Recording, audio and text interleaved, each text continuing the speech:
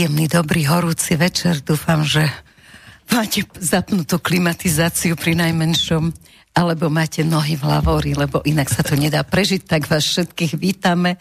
My zo štúdia, teda samozrejme najskôr hosť, dnešným hosťom, teda hostkou, vraj sa to už môže hovoriť aj v slovenčine, je Iveta Michalíková, bývalá diplomatka, a momentálne autorka mnohých a mnohých článkov, proste osoba, ktorá sa venuje záchrane slobody svojej vlastnej, ale aj nás všetkých.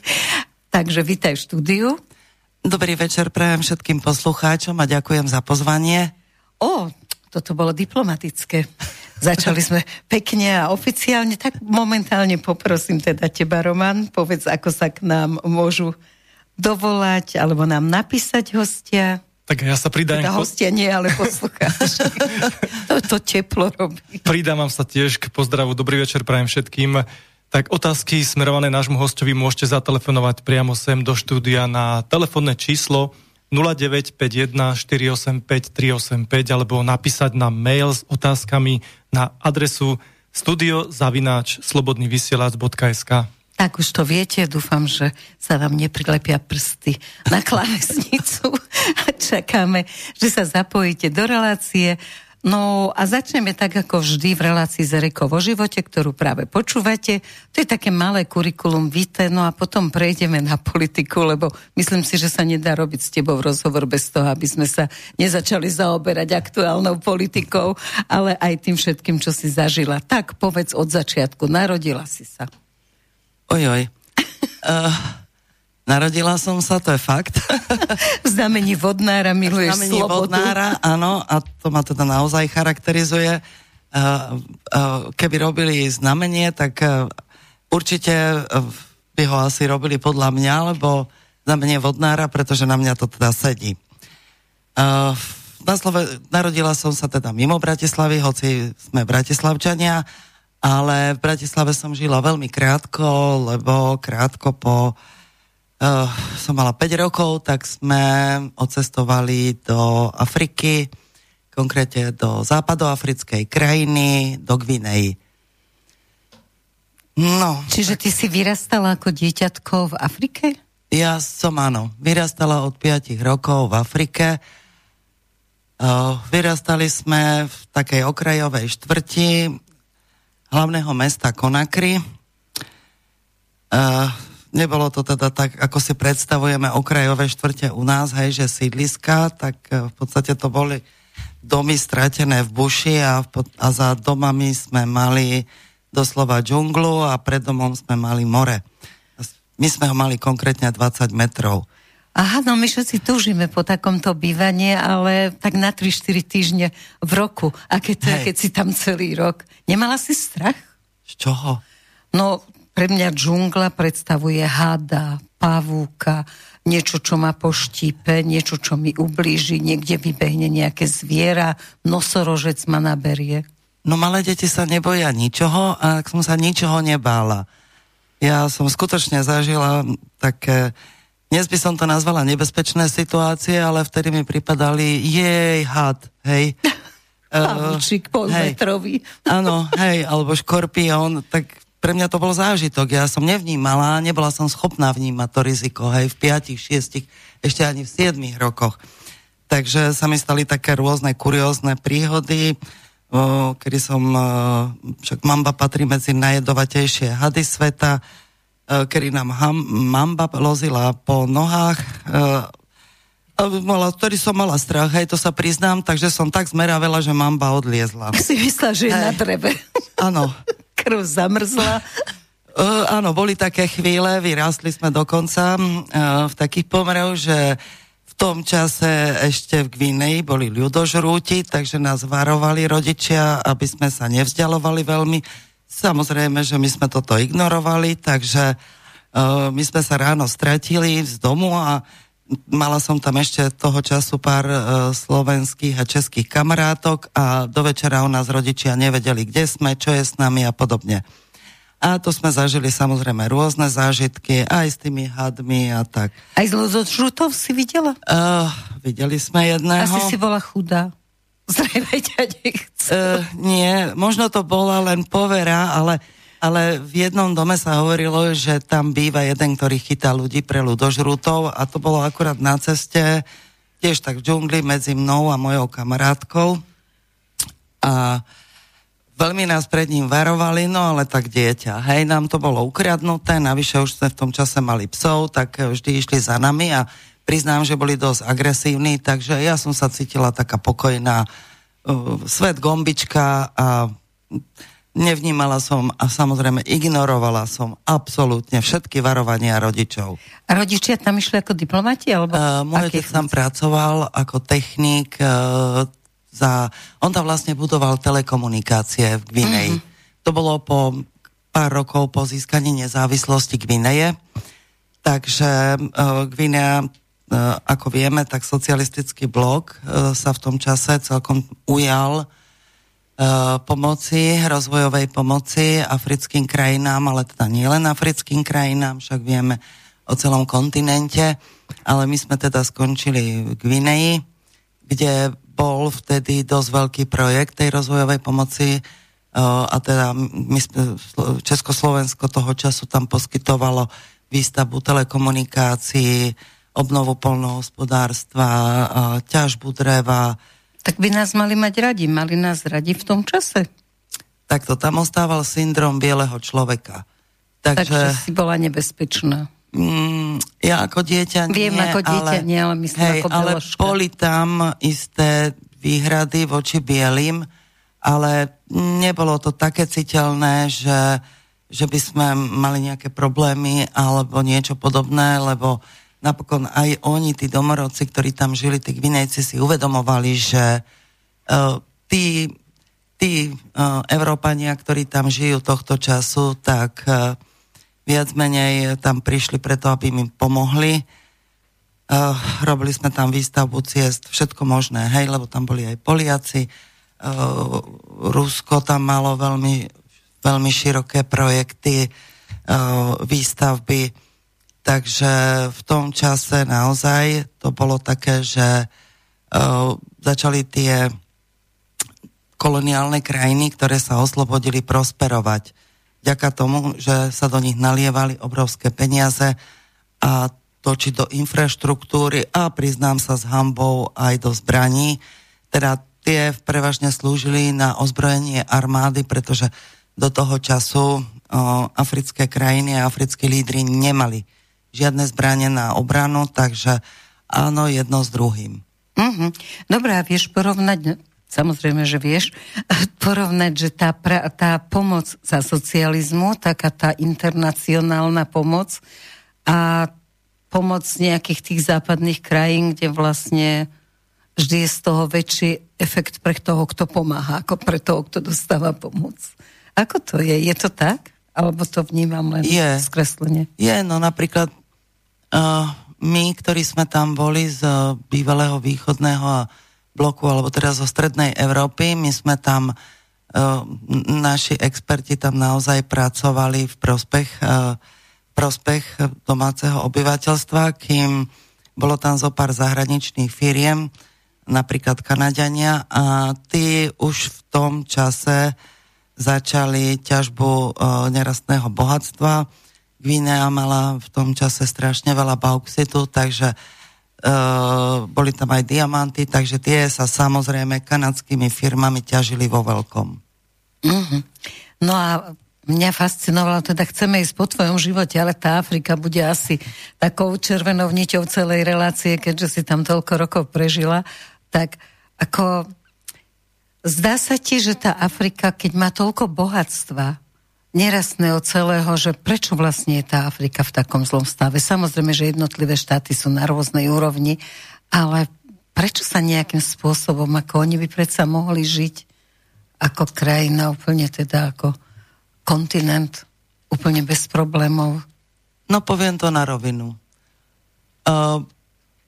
Západoeurópske krajiny nikdy neopustili africké krajiny, aj keď navonok bolo deklarované oslobodenie od kolonializmu a bola deklarovaná nezávislosť afrických krajín, ale veľmi krátko po získaní nezávislosti tam opäť začali úradovať západoevropské vojska, teda hlavne tých koloniálnych mocností, či už to boli Briti, Portugalci, Francúzi, ktorí sa chceli inou formou dostať späť k svojmu, ako to oni nazývali, nerastnému bohatstvu.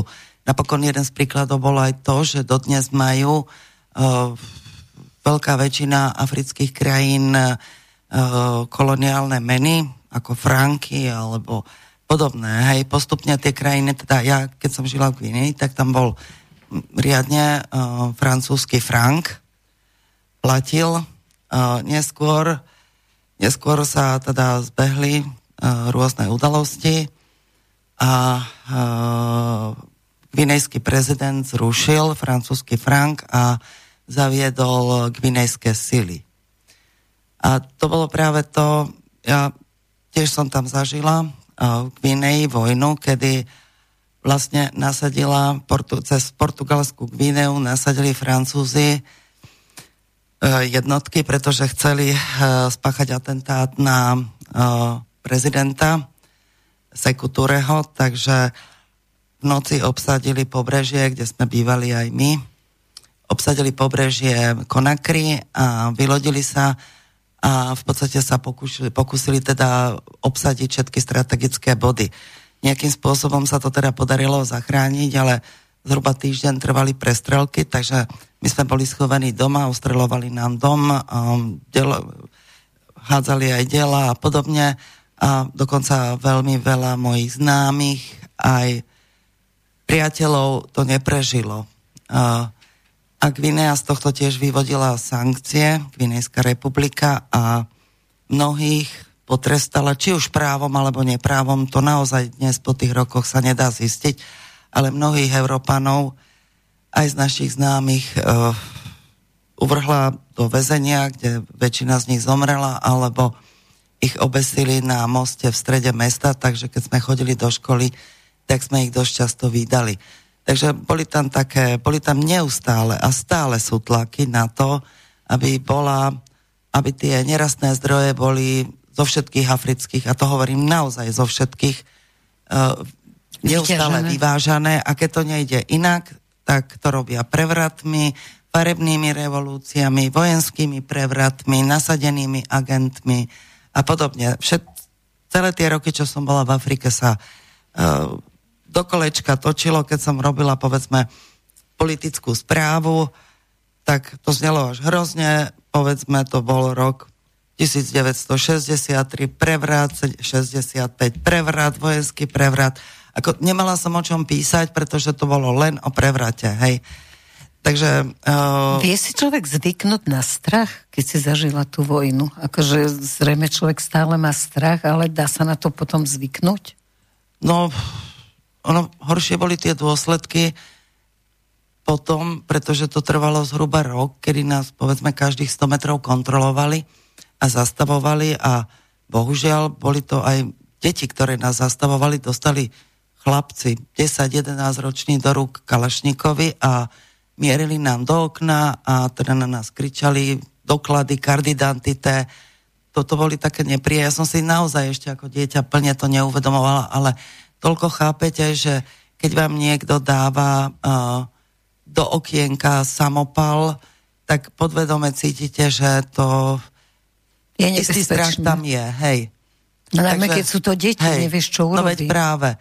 A samozrejme, že rodičia, tí boli vydesení, lebo každých 100-200 metrov nemohli sme sa nejak ani pohybovať. Veľmi dlho sme boli pripútaní len do nejakej vzdialenosti, čiže mohli sme, ja neviem, niekoľko 100 metrov sa len vzdialiť od domu. Potom neskôr sa to tak začalo uvoľňovať, lebo vlastne sme dostali také priepustky, takže trvalo to zo pár mesiacov, kedy sme opäť mohli chodiť do školy, ale tie reštrikcie a teda aj tí obesenci, tí tam na tom moste boli, a vlastne keď sme začali chodiť do školy, tak sme to tam videli a medzi nimi boli aj naši známi. To je dosť ťažké prežiť. To sme chápali aj my. A deti to raní. Dobre, a kedy ste potom odišli z Gvineji a kam? My sme išli troška po tvojom živote. No, v Gvineji som bola skoro do svojich 14 rokov. No, potom som sa vrátila definitívne na Slovensko. Minimálne telom, duchom asi nie až tak veľmi. Tú Afriku ty máš v sebe, hej? To je tvoja zem. Ja som to tak nie veľmi dobre znášala, ten návrat, pretože ja som tam skutočne vyrástla také nespútané detstvo, kedy som sa ráno vytratila rodičom a potom som zase utekala, aby ma nezbili, že som sa vytratila.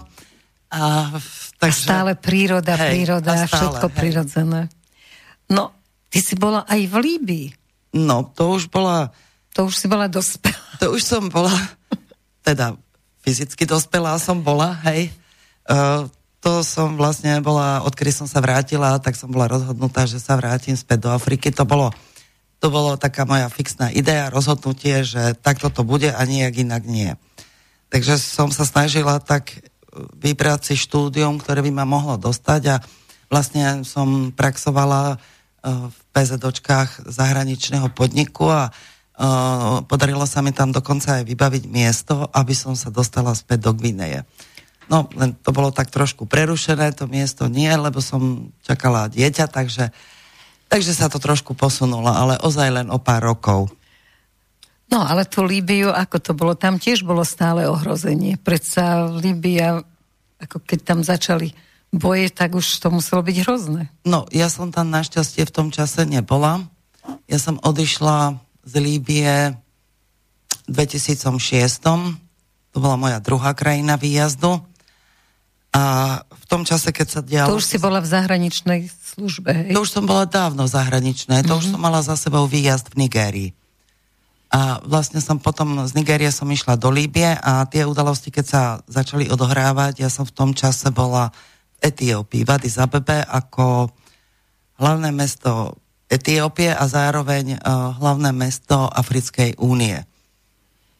Čiže tieto informácie sme tam dostávali priamo z prvej ruky, čo sa dialo, aj teda cez televízne vysielanie, lebo samozrejme, že u nás to len tak zbežne prebehlo v médiách, kým samozrejme v etiópskych, alebo my sme teda mali hlavne arabské stanice, tak v tých to bežalo non-stop. 24 hodín tam prebiehali zábery z farebných revolúcií, ktoré sa uskutočnili.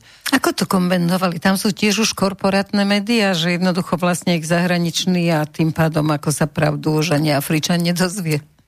No, tak neviem tak celkom povedať. Áno, už sú tam dosť často BBC a tieto korporátne médiá. Dokonca už myslím, že aj Al Jazeera patrí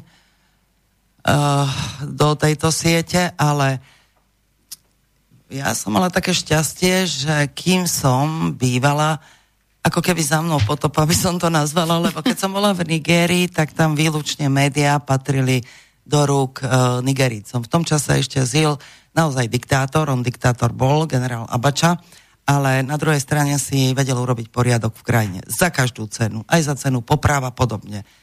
Ako to hodnotíš? Dalo sa to tam inak. Ja nepoznám tú Afriku tak ako ty, že či sa dá udržať to obyvateľstvo bez týchto drastických vecí, alebo či... Ja neviem, poviem to inak, Muammar Kaddáfi bol môj najobľúbenejší politik z pohľadu tu, na čo v živote nechodila do Afriky okrem dovoleniek. Takže ako to vnímaš, aj on bol v podstate diktátor. Či sa tam dá nejakým spôsobom... Vieš, čo chcem? Hej, ja viem, ale ja ich teda neberiem z tejto prízmy, lebo poznám aj ich súkromie, hej, a to už také ružové nie je, a teda poznám podrobnejšie ich činnosť, čiže ja som sa nepozerala ružovými okuliármi ani na jedného z nich. Aha. Nepozerala som sa ružovo ani na Sani Abachu, pretože on bol teda naozaj diktátor, ale pravdou je, že keď som žila v Nigérii, tak Nigéria, áno, bola tam obrovská kriminalita a korupcia, ale neboli tam občianske vojny. Občianske vojny vznikli až vtedy, keď záhadne na zápal žalúdka zomrel generál Sani Abacha a nahradila ho demokracia. Vtedy tam vzniklo Boko Haram a revolúcia a s revolúciou prišli aj vraždy kresťanov a boj islamu proti boj islamu proti kresťanom. Niečo takéto tam neexistovalo. Ja som cestovala medzi Abudžou, čo bola islamská časť, a kresťanským Lagosom a mala som veľa priateľov medzi Nigericami a tí sa ma vždy pýtali, ako vidím islám, národnostné otázky a ako vnímam. A ja som im povedala vždy veľmi jednoducho. Žijete v pohode, žijete v miery, či už islám aj ostatné národnosti, a že teda ktoré mám najradšej. No tak ja hovorím, momentálne žijem v Lagose, tak milujem Lagos, hej, je mi blízky preto, lebo, ale ako všetky vaše národnosti vidím rôzne pozitíva a hlavne vnímam to, že neuveriteľne dobre fungujete s väzou kresťanov a animistov a moslimov. No, necelých pár mesiacov po mojom ukončení misie v Nigérii teda zavraždili generála Sani Abaču a skončili dlhé 10 ročia mieru medzi Nigerícami a dnes tam máme to, čo tam je. Hej. Máme právo z tvojho pohľadu starať sa pod akoukoľvek znamienkou, či dobrou alebo menej dobrou, do toho života Afričanov, ako to oni chcú žiť? Akým právom? Rozhodne nie. Dobre, ale ako to vedia vysvetliť tým ľuďom v Afrike, že sa im starajú do života? Len zbraňou? Nie, oni to robia rovnako rafinovane ako u nás, veď my tiež nerobíme, čo chceme. To je pravda. Proste najmú sa médiá, politici, organizácie, politici a tí nás presviečajú, že toto je jediná cesta a keď s nimi nesúhlasíte, tak vás zablokujú. Takto sa to robí u nás. A niečo podobné v podstate je aj tam. Hej, ale my nemáme až také výrazné nerastné bohatstvo. Hej, ale my máme niečo naviac, čo oni nemajú. Hej, my máme vodu. A máme aj iné veci. Myslíš si, že si uchránime vodu? Po tvojich skúsenostiach z toho celého sveta, čo si prešla? Pokiaľ Slováci nezačnú robiť to, čo robia Afričania, nie.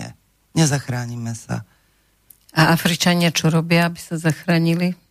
No, to je taká dlhá genéza, lebo v podstate taký uvedomelý politik bol práve Kadáfi a s ním aj Meles Zenawi, kde som tiež teda pôsobila, premiér Etiópie. Oni boli mimoriadne inteligentní, vnímaví ľudia, ktorí videli do budúcna. Ako keby teda ja nehovorím o nejakú vzdialenú budúcnosť o 100 rokov, ale celkom zreteľne si uvedomovali rizika, ktoré znamená pre nich západná spoločnosť USA.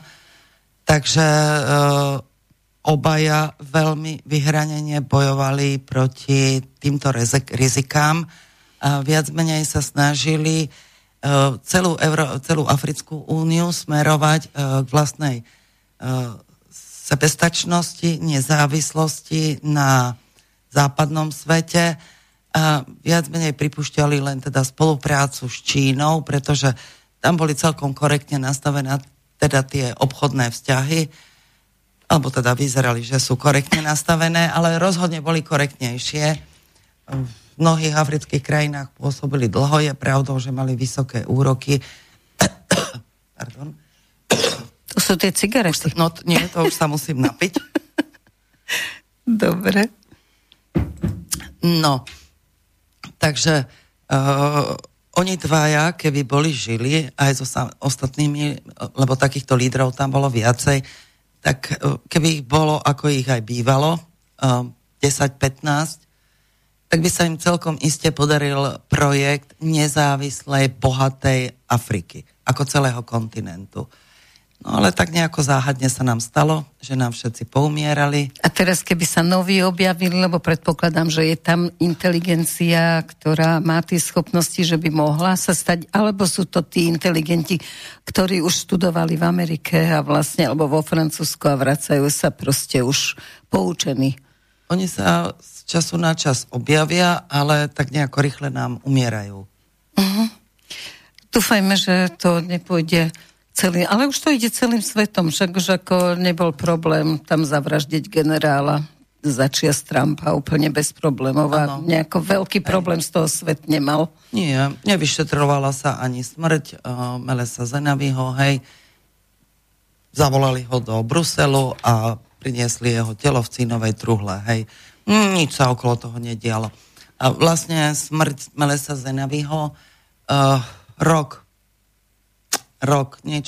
po smrti Kadáfiho zlomila odbojnosť Afriku. Bohužiaľ.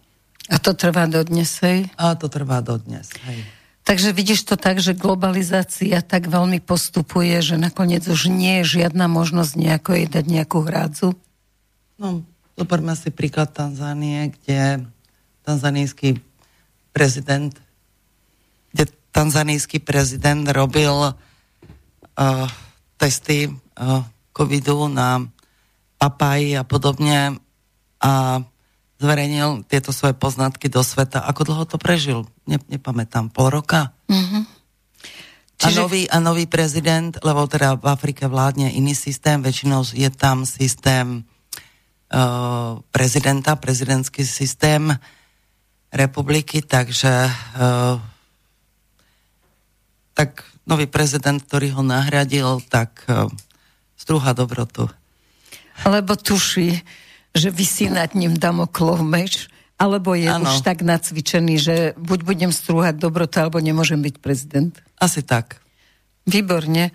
No a ja by som to teraz dala do súvisu s tým, že v podstate u nás momentálne tiež tí, čo neposlúchajú a neposlúchali, tak sú v tej kolúznej väzbe. Viem si predstaviť, že v Afrike aká je väzba šialená, takže skús toto nejako porovnať okolo väzby neposlušných a okolo vraždenia neposlušných.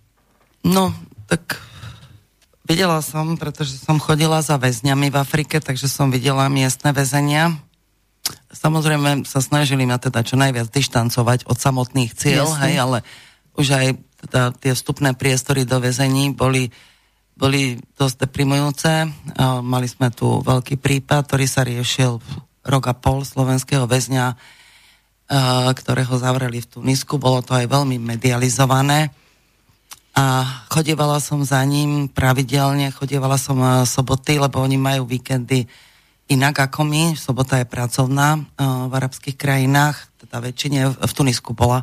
Takže som cez víkendy chodievala na pojednávania do Tunisu, takže som mala možnosť vidieť, počuť. Videla som aj väzenie v Nigérii. A keďže som svojím spôsobom mala možnosť, nejakým spôsobom som sa snažila dostať aj veľvyslanca Dubčeka z väzenia, takže som mala tú česť vidieť aj väzenie v Etiópii. Nevidela som slovenské väzenia, našťastie. Áno. Takže neviem porovnávať, ako vyzerá. Pravdou je, že tie africké boli teda katastrofálne a aj tie podmienky, ale dnes by som to tak, keď to tak porovnávam, vidí sa mi, že v Afrike to bol taký dosť rýchly proces. Tam napríklad som svojho času zažila, že niektorí ľudia mali byť popravení, hovorím o viacerých ľuďoch, za to, že boli obvinení zo zločinov, ktoré teda boli proti islamu alebo proti republike, lebo tam sa v týchto afrických krajinách sa krádež alebo hociaký iný podobný zločin, alebo teda účasť mafii alebo niečo také trestá veľmi drakonickými trestami až smrťou a ten súdny proces je veľmi rýchly a mnohým našim, keďže som robila teda aj konzulárnu agendu, mnohým našim Slovákom alebo občanom, ktorých som nejakým spôsobom za nich bojovala, tak takéto tresty hrozili za niekedy až za smiešné veci, niekedy za vážne a podobne. Čiže pri tom množstve a pri istej kriminalite, ktorá napríklad vládla v Nigérii, a dalo by sa povedať, že už aj v Etiópii, lebo už tam boli nasadení tí teroristi, ktorí teda tiež sa nejako zrazu vykreovali po smrti Melesa Zenaviho. To je zaujímavé, vždy tak nejak veľmi rýchle vzniknú teroristi v niektorých afrických krajinách. I hneď po smrti tých pravých, po smrti čo majú odísť. Čo dávajú poriadok, čo dávajú krajinu do poriadku, tak Takže boli tam aj tí teroristi a s tými sa v celku ako africké krajiny nemaznajú a popravia ich okamžite, hej? Žiadne dokazovanie. Viete čo, ani nie. Taký symbolický súd sa odohrá a ide to, hej? Veď v Nigérii bol taký veľký procesný súd Kensaroviva, ale z dnešného pohľadu sa na to pozerám tak trochu inak. On obhajoval územia, kde sa ťažila ropa a bol proti tomu, aby tam zdevastovali a aby zdevastovali okolie a prírodu, nádhernú prírodu v okolí. Takže keď sa proti tomu zbúril, tak bol na mieste popravený, obesený. Aj s ním aj 11 aktivistov. Dnes si začínam myslieť, že ono to bolo celkom inak. No, lebo sa dotkli sa záujmov zahraničných ropných firiem, takže... A to sa neodpúšťa dodnes. A to sa neodpúšťa. Čiže dnes to vnímam z tohto pohľadu a myslím si, že v tomto momente generál Sani Abacha či už podľahol, alebo akým spôsobom to už dnes neviem zaidentifikovať, lebo nemám dostatok materiálov, v tom čase neexistoval internet, čiže niektoré veci sa nedali dohľadať. Ja si dnes môžem len domýšľať a z toho, čo som čítala a sledovala. Takže takéto boli tie súdy. Áno, boli aj kolúsne. A väzenia, myslíš si, že tam aj je ešte fyzické tresty a také veci? Ako odrezávanie rúk za krádež a podobne? No v Líbii určite. V Líbii, ako sa s tým netajá, v Líbii jednoznačne presadzujú fyzické tresty. Hoci teda sa o nich nehovorí, nemedializujú sa, ale áno. No, dúfajme, že u nás tomu nepríde, že nepôjdeme tak ďaleko. No viete, keby boli potrestaní naozaj zločinci, naozajstní zločinci, tak asi by sme nikto nemali až také veľké výhrady, ale nie taký, z ktorých zločincov urobí niekto nám k nám sa ešte vrátime, ešte buďme chvíľočku v Afrike, ale teraz sa pozme na to pozrieť, kedy si sa dostala do diplomacie? V 92. roku. To znamená, že čo bola tvoja prvá misia? No, najprv som tam musela, vtedy boli ešte také staré diplomatické časy, kedy diplomat musel naozaj si odkrútiť minimálne 2-3 roky v ústredí, aby sa naučil agendu diplomatickú, alebo tú, do ktorej krajiny išiel, aby si zvážil, kam chce. Takže my sme boli prvé roky v takom formovacom, to bola taká skúšobná, hej, že k čomu najviac inklinuje ten dotyčný budúci diplomat.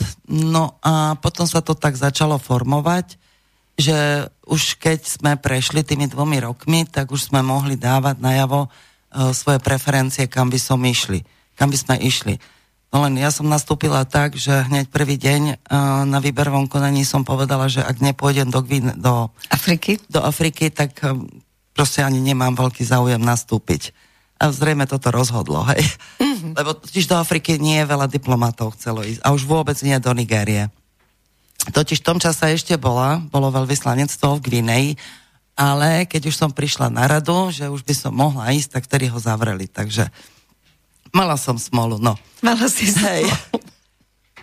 No, takže keď som sa dostala už teda do tej fázy prípravy, tak potom sa robili teda tie výberové konania na krajiny a o mne vedeli, že mňa aj poslali, bola som na služobke vo viacerých afrických krajinách na takú obhliadku, či si teda naozaj nerozmyslím, lebo Nigéria patrila celej Afriky v tom čase k najťažším teritóriám.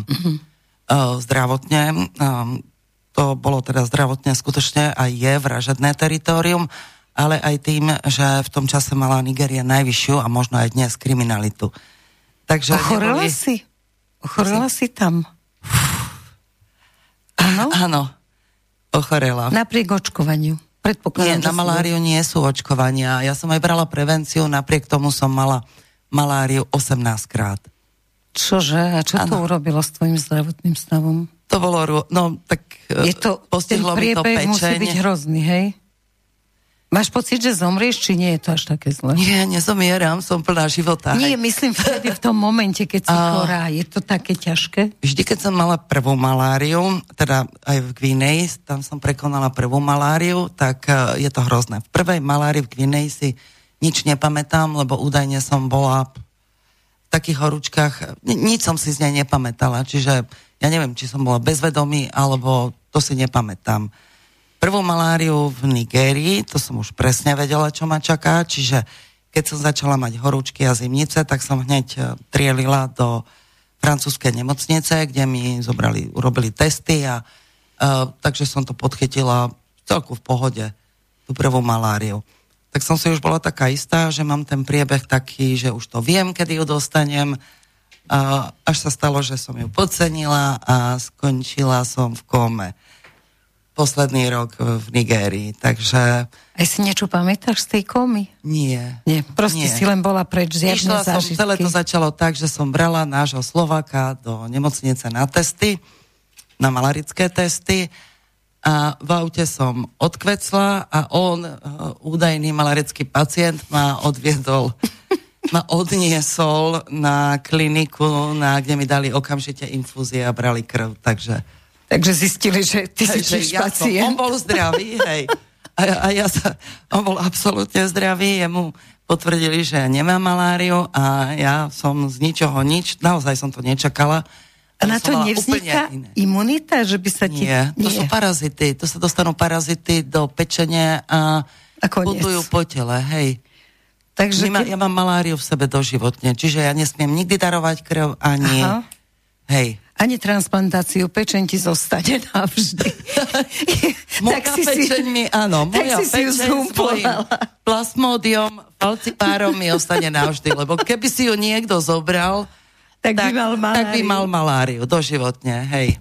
Napriek tomu, že si vedela, že toto všetko je v tej Afrike, tak napriek tomu ťa to ťahalo a nepustilo. Mne to nevadilo, ja som bola rozhodnutá a toto boli pre mňa nepodstatné prekážky. Dobre, jedna z podstatných prekážok, teda dúfam, že už to, neviem, či to ešte platí, možno ty povieš, ale ten, kto išiel za veľvyslanca alebo charge d'affaires, tak musel byť zosobašený, proste nemohol tam byť človek ako sám. Platilo to ešte za tvojich čias, alebo to ešte platí dodnes? Takto, ono to platilo nie len pre charge d'affaires a veľvyslancov, ono to platilo pre každého diplomata. To boli ešte v časy, teda, kedy z pravidla ako diplomati chodili, my sme zdedili z bývalého Československa, že ako diplomati chodili von len muži, nikdy nie ženy, hej. Ak tak to boli politické nominantky, ktoré snáď občas výnimočne išli. Takže ja som tak nejak vytvorila takú tú prvú čelnú líniu, keď som tam buchla pesťou do stola, povedala, ja chcem len do Nigérie, hej. Ja som bola tak strašne presvedčivá a otravná hlavne, že ja si myslím, že som ich všetkých unavila a nakoniec preto som tam išla. A v tom čase bolo také zvláštne pravidlo, že práve preto, že chodili muži, tak to tak považovali, že muž je teda tak nejak tým smerom viac zameraný, že by si tam asi mohli hľadať priateľku. Čiže bolo nevyhnutnou podmienkou výjazdu byť ženatý pre každého jedného diplomata. No, tak keď som ja mala vycestovať, ja už som to mala v podstate schválené, tak tiež aj na mňa prišiel bič a ma môj riaditeľ oslovil, že bolo by dobre, keby som sa vydala. Aj mi teda povedal, však mám nejakého priateľa a že by bolo fajn, keby sme to legalizovali, hej. No, priznám sa, že pre mňa to bol šok, hej, lebo však sami to poznáte, vy si musíte utriediť vzťahy na to, aby ste usúdili. Naviac ja už som manželstvo za sebou mala, takže nebola som veľmi žeravá do manželstva a na manželstvo potrebujete toho partnera poznať a nie zobrať si ho preto, lebo je to istá podmienka k tomu, aby ste vycestovala. Takže som sa ošívala do poslednej možnej miery a mala som naozaj smiešné argumenty a dosť pohoršujúce z pohľadu môjho riaditeľa. Povedz aspoň jeden. Nie, to je nepekné. Odraz som ti dala. Dobre, tak to prepočujeme a ideme ďalej. Proste nakoniec bola svadba. No hej? Tak nakoniec tá svadba teda bola. tak odbili sme ju z môjho pohľadu len, aby to bolo, hej, čo najskôr, aby to bolo za mnou. Prsteň neplatilo veľvyslanectvo. Nie. Som myslela, že už to patrí. Nie, to bolo krátko, to už bolo tesne pár mesiacov predtým. Ja už som mala v ruke dekret, že cestujem, hej. Jasne. Že som bola vypratá, takže ja už som sa aj tak pripravovala. Ešte totiž pred výjazdom sme museli absolvovať tzv. Predvýjazdovú prípravu, čo znamená, že sme pôsobili na odbore tej krajiny, do ktorej sme išli. V mojom prípade to bol odbor Afriky a Blízkeho východu. No a k tomu si ešte teda musíte absolvovať rôzne, to už až predtým, vyšetrenia a diplomatický protokol, školenia a tak ďalej. Čiže my sme museli ísť dokonale pripravení. Tak, ale nakoniec to celé tak dopadlo dosť zvláštne, že do Afriky som išla len ja, pretože manžel čo? Manžel bol obvinený z trestného činu. No, nech sa páči. Hej. Dobre, takže si proste osud ti urobil to, čo si chcela. Chcela si sama do Afriky. No, som nešla celkom sama, pretože to bolo len vtedy v tom štádiu vyšetrovania, tak aby sa ho zbavili a hanby, tak ho poslali za mnou. Výborne. Hej. Tak som ho teda nejakých tých pár mesiacov mala, ale proste to nefungovalo, tak som to vyriešila. Takže láska na silu nemôže byť smrť. Nie, nemôže, povedali a je to jasné. Nie, takto to nefunguje. Ale tu na ma chytilo to, že vravíš, že aby sa zbavili hanby, a to sa často stáva, že sa dostávajú do diplomácií ľudia, ktorí sa... No, aby sa zbavili hanby, tak sa opýtam, čo si myslíš o tom, že mladý Kováč je veľvyslancom v Arabských Emirátoch a že to podpísala pani prezidentka úplne bez problémov, napriek tomu, že vedela o jeho minulosti. No, tak počas mojej éry išlo veľmi veľa veľvyslancov alebo diplomatov, aby ich spratali z verejného života a mnoho z nich malo teda na rováši podozrenie z korupcie, z trestných činov a podobne. Poviem to na rovinu, lebo to tak bolo. Hej, a mladý Kováč bol jeden z nich, aj keď ho teda liberálni politici nazývajú ako obeť, ale už len takto mohla by som, keďže som v tom čase, ako hovorím, nebol internet, čiže nemali sme tie zákulisné informácie, vedela by som celkom akceptovať, že by to tak teoreticky mohlo byť, že je obeťou, hej, tejto hry. Keby sa nestali také veci, nakoniec hovorí sa, že ministerstvo je jedna veľká klebetáreň. My sme skôr vedeli, kto bude veľvyslanec, ako to vedel samotný minister, hej.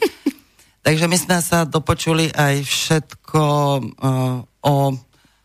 vlastne aj o Kováčovi, aj o pozadí, aj o tom, aké mal rôzne korupčné a obchodné, čierne obchodné aktivity na veľvyslanectvách, takže v tomto prípade som musela, aj keď nikdy som sa nechcela prikláňať, obzvlášť keď som nemala dobré informácie, tak som odmietala prikláňať sa k akejkoľvek teórii, ale napokon život sám ukázal, takže a nebol teda jediný, hej. No na chvíľočku sa vrátim k tomu Dubčekovi, ako si ho zachraňovala a potom si dáme pesničku a nejaké otázky od poslucháčov, takže ako to bolo s Dubčekom. Ale daj to do súvislosti s tým, že vlastne aká je úloha toho charge d'affaires tam, alebo vôbec toho diplomatického zboru v niektorých krajinách. No, Dubček bol veľvyslanec, hej? Bol veľvyslanec menovaný vládou a teraz by som sa opýtala, ako to bolo s ním konkretizovať tú otázku. No, ako si ho zachraňovala? Ako sa dostal do toho väzenia, ako si ho zachraňovala? No, tak to bol taký nepríjemný akt, ktorý sa odohral. Svojho času o tom veľa písali médiá, ale keďže nechcem tiež nikomu uškodiť, tak to naozaj zmiením sa o tom len veľmi stručne. Jednalo sa o to, že pán veľvyslanec, on bol tiež, bol tam sám bez rodiny a miloval prírodu, fotiť, takže on mal veľmi kvalitné fotoaparáty a chodil, on skutočne Etiópiu veľmi miloval. On mal tak hlboký vzťah k Etiópii, ktorý som ja v tom čase ešte nemala, ja som si ho dlhšie budovala, že on chodil sám, spával medzi domorodcami, a priateľil sa s nimi a chodieval sám po okolitých lesoch. No stalo sa mu, že zablúdil do lesa, ktorý bol vojenský les, bola tam tabulka, ale v amharštine, že to je vojenský les. Hej, a zákaz v amharštine, áno. Tak pochopiteľne pán veľvyslanec síce vedel zo pár slov amharsky, ale čítať nie, nikto z nás sme nevedeli. Takže sa do toho lesa dostal, nádherná príroda, tak tam robil zo pár záberov, na čo ho chytila vojenská polícia. Nedovolili mu, aby sa obrátil na mňa, teda jeho zástupcu, a okamžite ho uväznili. A my sme samozrejme nevedeli, ja som až do pondelka nevedela, čo s ním je, lebo jemu nedovolili. Je pravdou, že my sme mali totiž 24-hodinovú diplomatickú službu. A vždy sme notifikovali s príchodom každého pracovníka, diplomatického pracovníka, kto bude mať službu na diplomatickom telefóne, čiže my sme si to medzi sebou s pánom veľvyslancom striedali. Lenže oni tam mali údaj starého mobilného telefónu, ktorý my už sme dávno nemali, proste už bol nefunkčný, bol zrušený a mali sme iné číslo. Tak diplomatický protokol niekedy vraj cez víkend zavolal na to staré diplomatické číslo, neexistujúce. Čiže my sme celý víkend boli v sladkej nevedomosti, že pán veľvyslanec sa preháňa po výletoch. V pondelok som došla do práce, nevedeli sme ho nájsť, doma nebol, dobehla jeho upratovačka s vydesením, že nespal doma, nebol doma celý víkend. No tak to som pochopila, že je zle, hej. Tak som ho začala hľadať. Najhoršie bolo, že som vôbec nevedela, kde ho hľadať, že kde začať, hej. Či on mohol aj zmiznúť v podstate. Technicky mohol zmiznúť, technicky sa mu mohlo stať niečo v lese. Jasne. A proste som nevedela, kde začať, až teda zrazu som mala hovor z ministerstva zahraničných vecí, že pán veľvyslanec Dubček je u nich vo väzení, hej. No, tak sme začali bojovať, hej. Nebolo to ľahké, bolo to veľmi neštandardné, aby uväznili veľvyslanca bez dokladov, teda bol bez dokladov, tak mu neverili, že je veľvyslanec.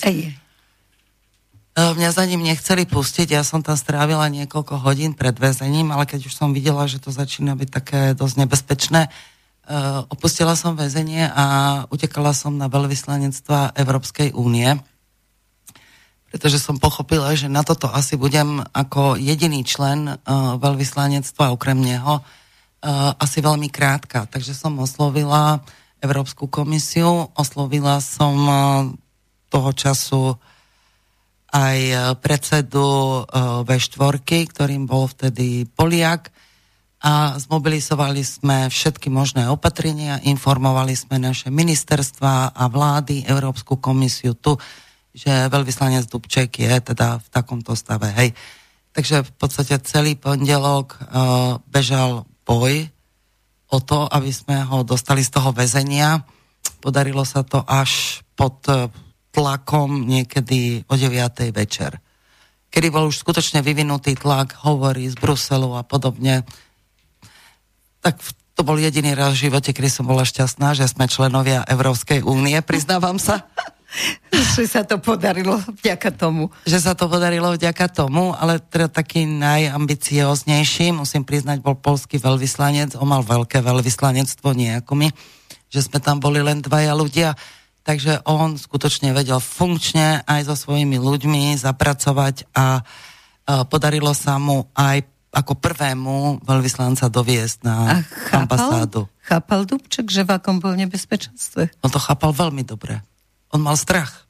No jedine. On nám nechcel rozprávať o tom, čo sa tam stalo. Bez dokladov. Bol v absolútnom šoku, vrátil sa v absolútnom šoku a nebol schopný súvisle rozprávať o tom, čo sa mu stalo.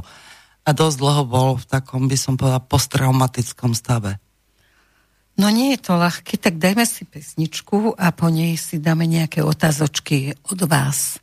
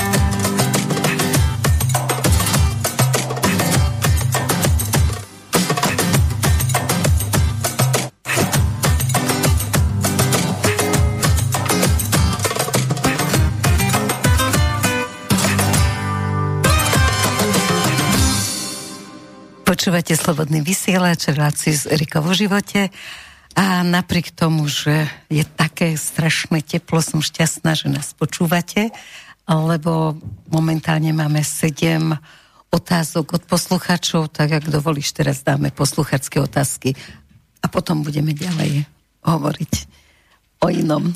Tak hneď nám prišli 2 otázky, čo týkajúce sa profesora Vladimíra Krčméryho. Prvú nám poslal posluchač Martin. Dobrý večer. Profesor Vladimír Krčméry sa nedávno nelichotivo vyjadril o slovenskom národe s tým, že on je len štvrtinový Slovák. Viete nám povedať, kým je profesor Krčméry z tých zvyšných 3/4? To je zvláštna otázka. Tak ja som teda študovala životopis alebo niečo okolo pána Krčméryho osobne, ale teda mňa zaujímali hlavne tie roky, odkedy ho registrujem z Etiópie, teda od rokov nejakých 2010, hej. Predtým som ho neregistrovala. Tak povedz o tých rokoch. Aha, ale aby som teda zodpovedala plne otázku, neviem, aké má iné občianstva, alebo aké občianstva tvrdí, že má. A čo sa týka tých posledných rokov, tak Krčméryho neziskové organizácie veľmi aktívne pracovali práve v Etiópii a v Kenii. V Kenii som teda bola len na návšteve, hej. A v Etiópii tam bolo niekoľko projektov, kde teda mal nemocnice, alebo teda hej, no tak nie je také, ako si predstavujeme u nás, hej, veľké budovy, ale jednalo sa skôr o také zdravotné strediska a oni to volali l'hôpital alebo podobne, hej, že nemocnica. Takže pán Krčméry tam robil, poskytovali tam jeho ľudia zdravotnú, lekárskú pomoc, vozili tam lieky a v podstate mňa zarazilo najviac v roku 2013 v lete, bolo asi v júni, lebo som sa poznala s jeho ľuďmi, tak Slovák veľmi vzácny, hej, my keď nám tam prišli Slováci, tak sme si ich oprašovali, poznali sme sa s nimi, kamarátili a keď tam prišla Peťa z jeho neziskovej organizácie, prvé komu volala, tak volala mne, hovorí, toto sa nám stalo. Zadržali nám všetky lieky od profesora Krčméryho, že je tvrdé embargo na všetky lieky, ktoré sem dovezie. Boli im zhabané a odo mňa chcela, aby som jej pomohla. Aj keď to teda nebolo celkom v právomoci veľvyslanectva, ale tak som urobila, čo sa dalo. Hej. V tom čase som to brala, Pane Bože, veď pán Krčméry chce Afričanom dobre a oni nechcú jeho lieky, tak som napísala verbálnu notu na ministerstvo zahraničných vecí Etiópie. Klasicky sme ju dali do podateľne, nič sa nedialo, hrobové ticho. Tak som napísala druhú a s druhou som už teda išla osobne a keďže ešte z prípadu pána veľvyslanca Dubčeka som sa naozaj veľmi dobre poznala s najvyššími riadiacimi pracovníkmi na ministerstve, vrátane ministra, tak som išla teda lobovať, hej. Čo ma prekvapilo, zavládlo ešte hrobovejšie ticho v komunikácii, kedy som sa ich pýtala, o čo ide, prečo nechcete dovoliť zásielku s liekmi od pána Krčméryho.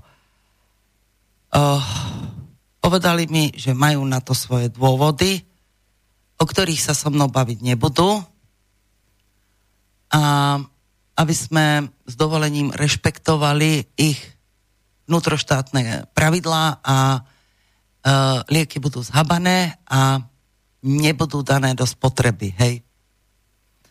Tak som sa s touto smutnou správou vrátila, som oznámila tedajšej pracovníčke Krčméryho organizácie mimovládky, že takýto je výsledok.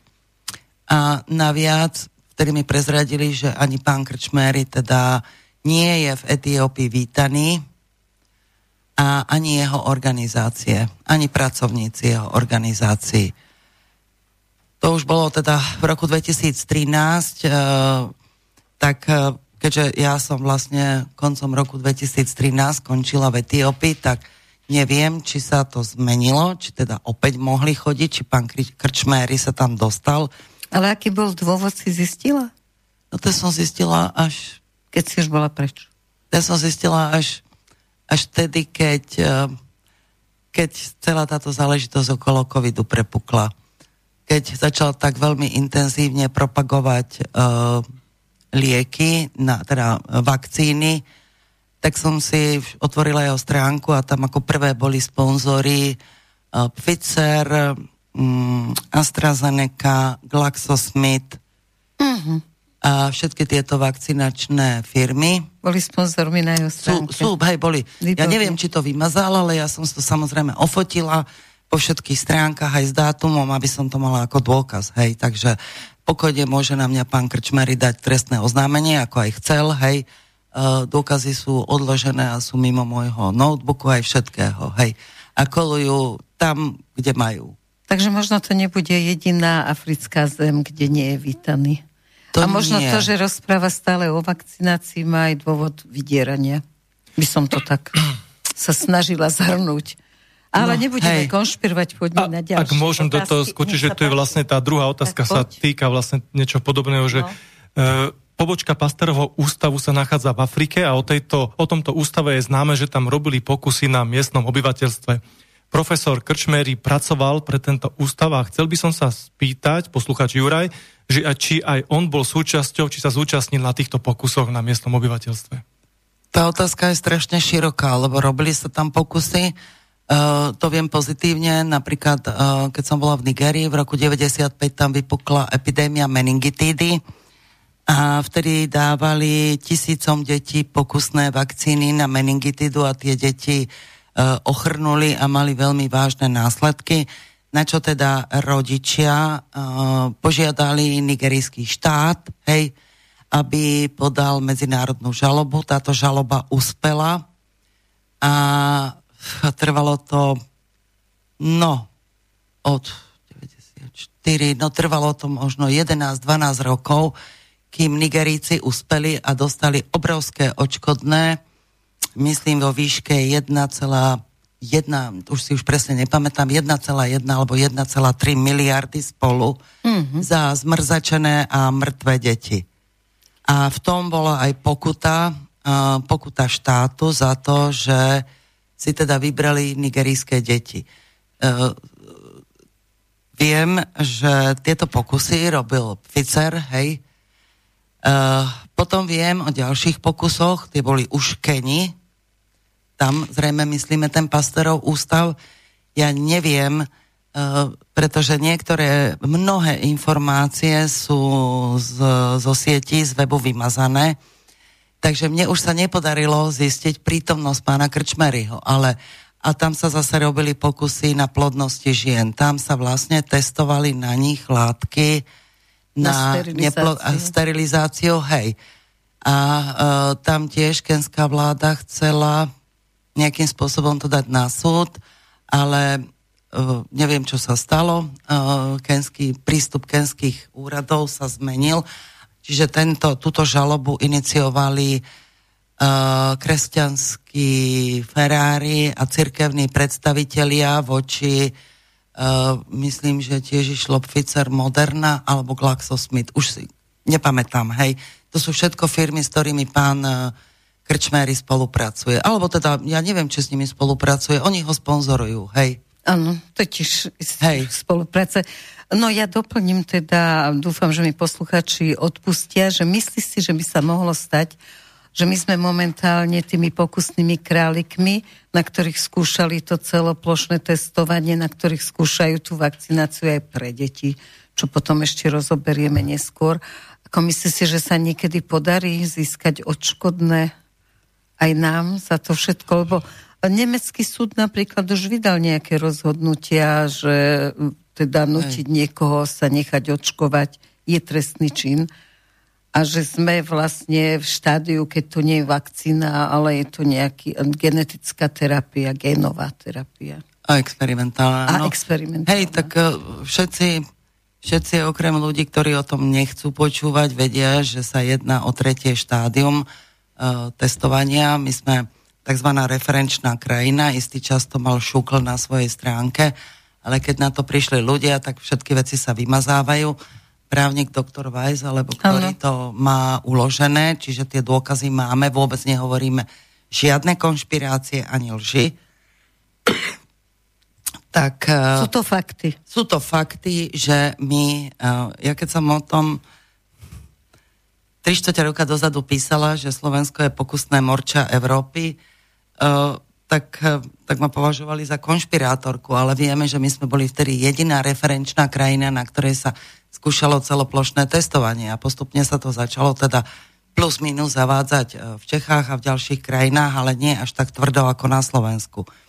No a neviem o tom, že by v inej krajine ako na Slovensku sa už nielenže uvažovalo, ale už sa pracuje na zákonoch, ktoré zavedú tieto genetické roztoky, alebo ja neviem, ako to mám nazvať, ktoré sú v 3. štádiu klinických štúdií, ako povinné. A keďže všetko súvisí so všetkým, tu sa nejedná, by som povedala, iba o samotné vakcíny. Musíme si dobre dávať do súvislosti všetky procesy, ktoré prebiehajú v Slovenskej republike.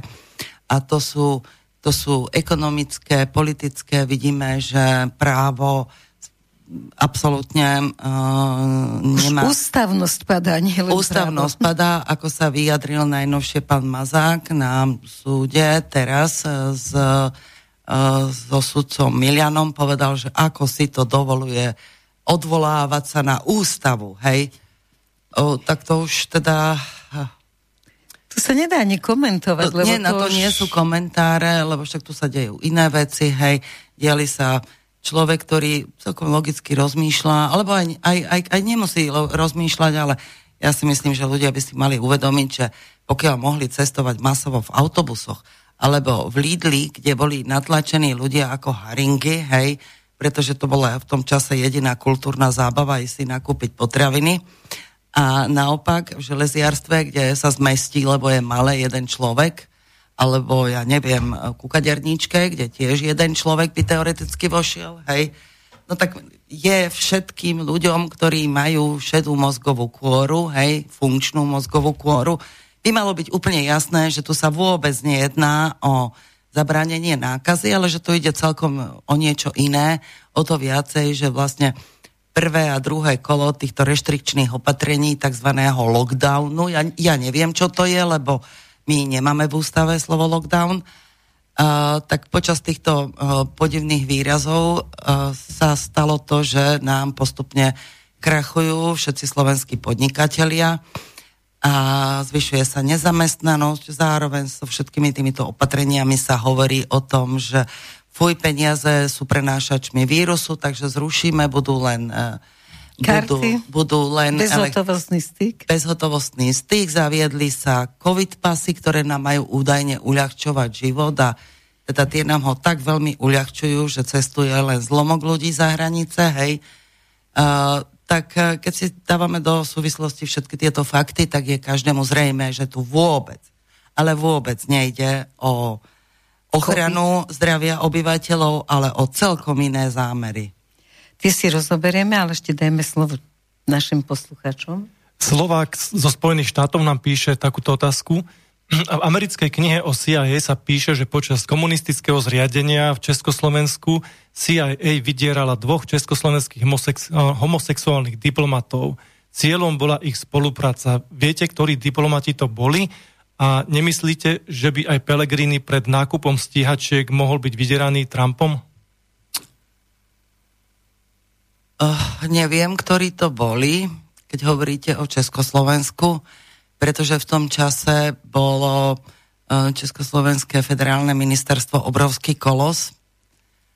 A keď si tak teraz spomínam, ktorí by mohli byť v tej kategórii, jedného poznám, hej, a jedného poznáme, je na ministerstve doteraz vo vysokej pozícii. Neviem, kto by to mohol byť ten ďalší, lebo mnohí aj časom odišli, alebo podobne. Alebo boli ženatí a nedalo sa dokazovať. A boli, hej, no takýchto prípadov bolo, hej, však aj my sme mali v inej takýto párik. Ale O jednom tuším, že by mohol byť, pretože on už pracoval, on prešiel z Federálneho ministerstva zahraničných vecí, ale naozaj nebudem hovoriť jeho meno. Nie. Je to osoba, o ktorej sa to všeobecne vie, že je pravdepodobne vydieraný, lebo aj narobil na veľvyslanectvách veľké. Dobrá, v dnešnej dobe niekoho ešte môžu vydierať za to, že je homosexuál. Veď sa to už berie, že to je úplne normálne, prirodzené a zákonom chránené. Tak v tom čase to tak nebolo, hej. V tom čase tá diplomacia mala veľmi vysokú úroveň a skutočne tí ľudia museli, práve preto aj tie sobáše, hej, že tí ľudia museli byť morálne, jazykovo, celkovo na vysokej úrovni, čo už dnes neplatí. Hej, dnes ja už som zažila, že na ministerstvo zobrali aj mentálne retardovaných ľudí, alebo áno, aby teda dokonca jednej mojej známej kamarátky, lekárky, tam dostala syna, ktorý bol v polepšovniach a podobne. Hej. Čiže toto už dávno neplatí. Čiže profesionalita upadá vo všetkom, aj v diplomácii. No to áno. Už ju nikto nevyžaduje, bohužiaľ. No poď ďalej. Ten istý poslucháč napísal otázku v tomto znení. Robert Fico povedal, že Kuba vždy viedla mierovú politiku. Koho prospech hájila Kuba, keď stratila v Angole 10 000 vojakov? No, takto. Zase sa jednalo o scenár z môjho pohľadu farebnej revolúcie v Angole v tých časoch. Vieme, že Angola má jedny z najvyšších zásob ropy na africkom kontinente. Čiže tam prebiehali rovnako štandardne ako v ostatných afrických krajinách, tam prebiehali boje o zvrhnutie vlády. Ono sa to načas podarilo. Proste celý africký kontinent je o tom, že keď sa k moci dostane prezident, ktorý by mal aj záujem pracovať pre národ, tak ho vojenským prevratom zvrhnú. Nejaký čas vo funkcii pôsobí, ale na druhej strane má tam veľmi silnú úlohu vojsko, tak zase zvrhnú toho generála. Čiže hej, toho, ktorého dosadila, povedzme, západná... Čiže čo sa týka západná diplomacia. Západná diplomacia, hej. Úlohou Kuby, keďže Kuba mala vojakov aj v Gvineji, úlohou Kuby bolo v tých koloniálnych časoch obhajovať alebo teda spolupracovať s vládou na udržaní status quo, čiže udržaní toho kvázi slobodného štátu alebo slobodnej republiky postkoloniálnej. Čo sa teda veľmi zle darilo, lebo akékoľvek vojska, však viem, mali tam vojska nielen Kubánci, Rusi a možno aj Slováci, to neviem, hej. My sme malý štát, ale rozhodne tam mali väčšie krajiny, mali aj Číňania a podobne. Čiže tá snaha o to udržať istým spôsobom tú krajinu nezávislú tam bola vždy, len takto... Prejdem napríklad len teraz napríklad Stredoafrickej republiky, že tam sa tak rýchle menia tie prozápadné vlády s nastrčenými a s vojenskými pronárodnými, že poviem vám úprimne, že keď sa rozprávam s jedným známym zo Stredoafrickej, stráca sa v tom aj on, hej? Lebo jedných kúpia, jedných... Áno, získajú, druhý ištvu. Len sa menia a pozadie človek nepozná. Hej, ja sama sa snažím rozoznať, ale to chce určitý čas, aby človek rozoznal a predpokladám, že tí vojaci, keď mali nejakých vojakov, boli tam nasadení na plnenie úloh. Nebolo ich úlohou ani strategicky rozmýšľať, že kto je vlastne ten správny prezident alebo o čo tam ide. Hej. Ich nasadili na istú akciu. Medzi tým sa mohli vymeniť 2-3 generáli alebo na čele štátu. A oni stále pracovali na akcii. Toto je ten problém. Armáda je vždy nasadená na úkol, hej. Oni nemajú čo rozmýšľať, oni majú čo plniť, hej. Takže myslím si, že o toto tam išlo v tom čase. Poď na ďalšiu otázku. Posluchačka Mária by chcela vedieť, že či je pravda, že bieli boháči polovali v Afrike na miestnych tmavých obyvateľov. Tak toto ja neviem potvrdiť, ani vylúčiť. Samozrejme, že o tomto sa hovorilo celkom bežne za kolonializmu. Ale či sa takéto dejú, to sú... Ty si to nezažila za to. Ja som to nezažila. To sú tak neopísateľne drastické veci, alebo tak neľudské, že ak sa takéto niečo dialo, tak určite sa o tom nikde nepísalo, ani nehovorilo a mne sa to do uší nedostalo, ani dokonca ani klebetami. A cítiš tam niekde takú nadradenosť bielých nad tými vlastne Afričanmi? Áno, cítim tam veľkú nadradenosť Francúzov, Portugalcov, Britov, napríklad keď som bola teraz za koľko rokov od kolonializmu na Kapverdoch, tak Portugalci tam jednali s tými Kapverďanmi ako s otrokmi. Ja som bola tak šokovaná, mne sa to konkrétne stalo viac raz, ale už to tak vo mne vypuklo a pri barovom pulte, kedy odsotil z rady Kapverďanov, ktorí stáli v rade na nejakú kávu alebo niečo a začal diktovať tomu chudákovi čašníkovi, ktorému sa takto klepali ruky, tak som sa postavila, bol to 2-metrový chlap, ale do mňa vošiel taký hnev, že som sa pred neho postavila a som mu povedala, a ty si kto, aby si tu rozkazoval? Toto je reštaurácia, toto je zamestnanec reštaurácie a ja tu stojím v rade tiež a ty sa postav tam nakoniec a budeš tam stáť tak ako každý druhý, lebo zavolám vedenie alebo zavolám policajtov.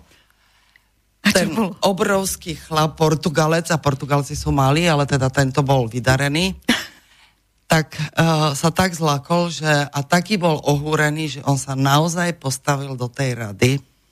Nakoniec, hej, ale tí čašníci za pultom, tí ma zbožňovali do konca pobytu. To si viem predstaviť.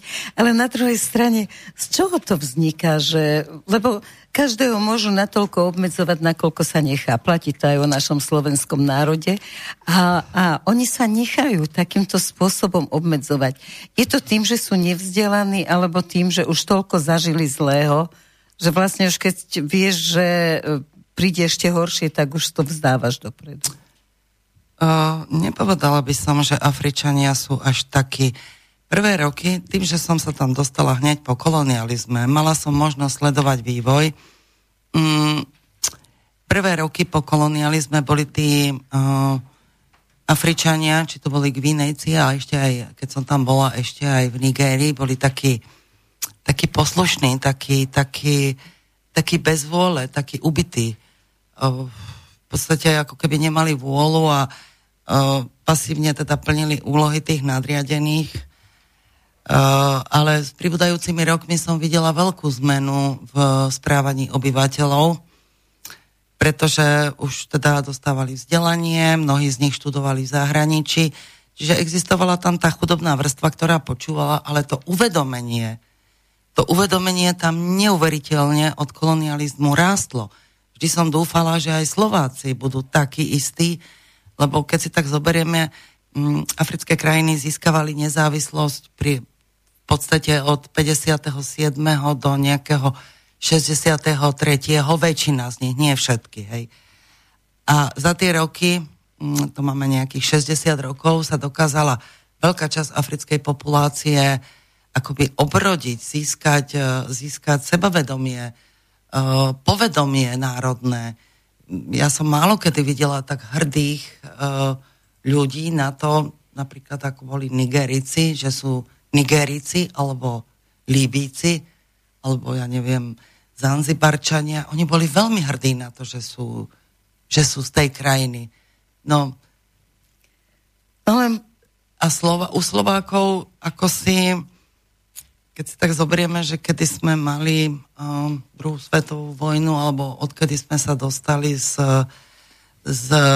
rakúsko-horskej monarchie, teda aspoň dnes, počas covidu a počas týchto čias som zistila, že ani za tie roky u nás nedošlo k nejakému národnému povedomiu, hrdosť na svoju krajinu a chuť k odboju.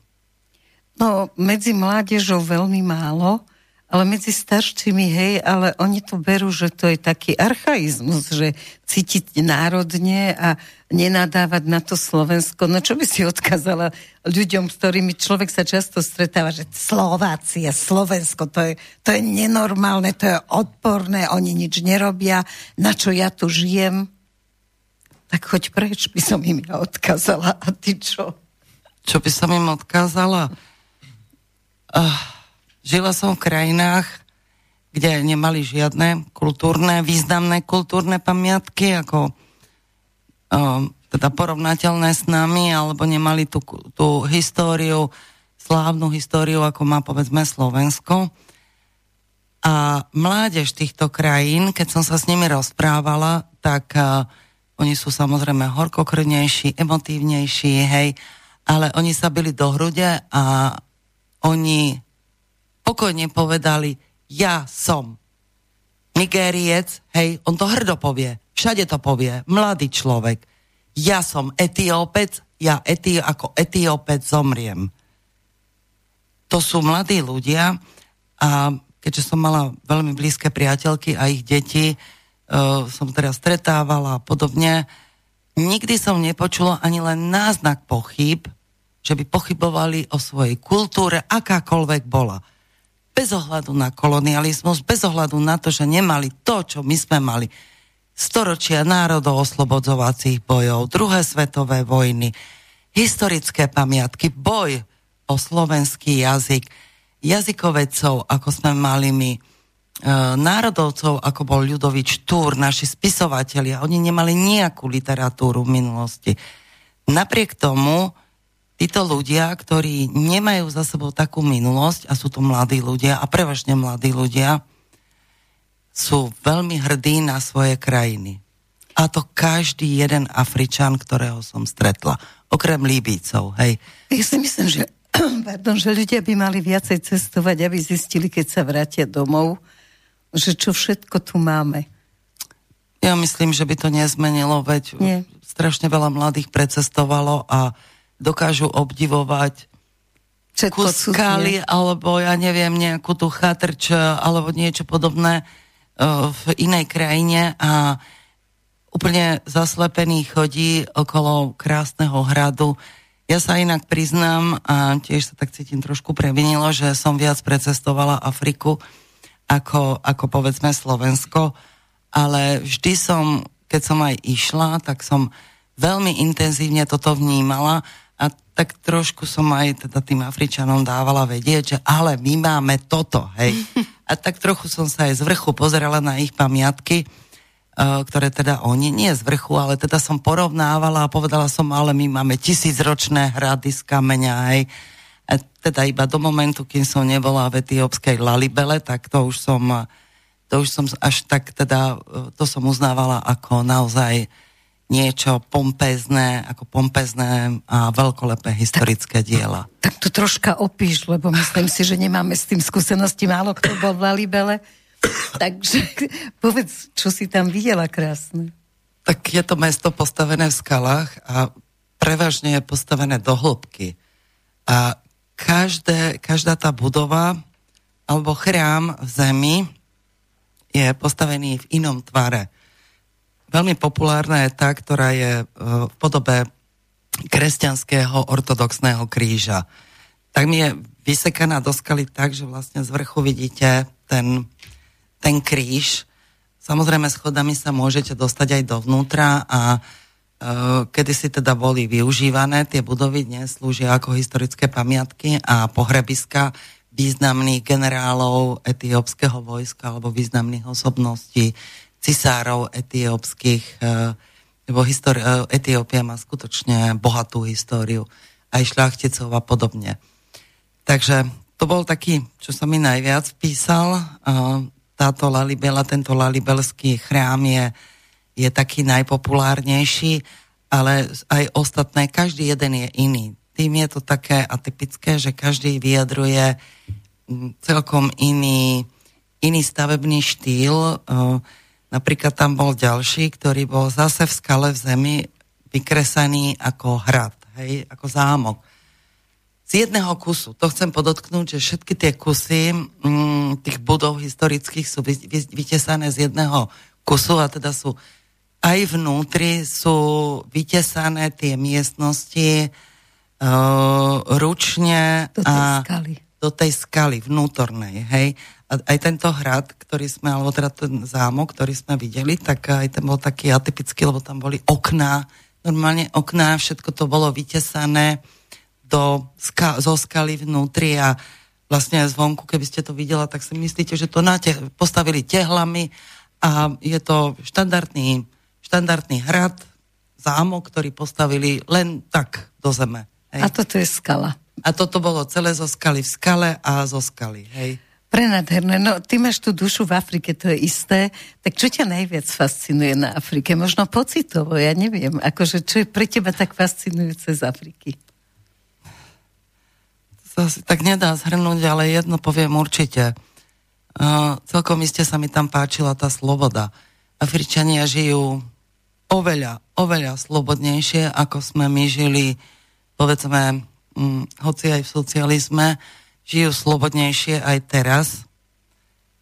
Vždy žili slobodnejšie. Mňa už, keď som tu bola aj dávnejšie, mňa celkovo prekvapovalo to množstvo zákonov. Tie zákony rástli. V Afrike platia totiž také jednoduché zákony, ktoré viete, že musíte dodržovať.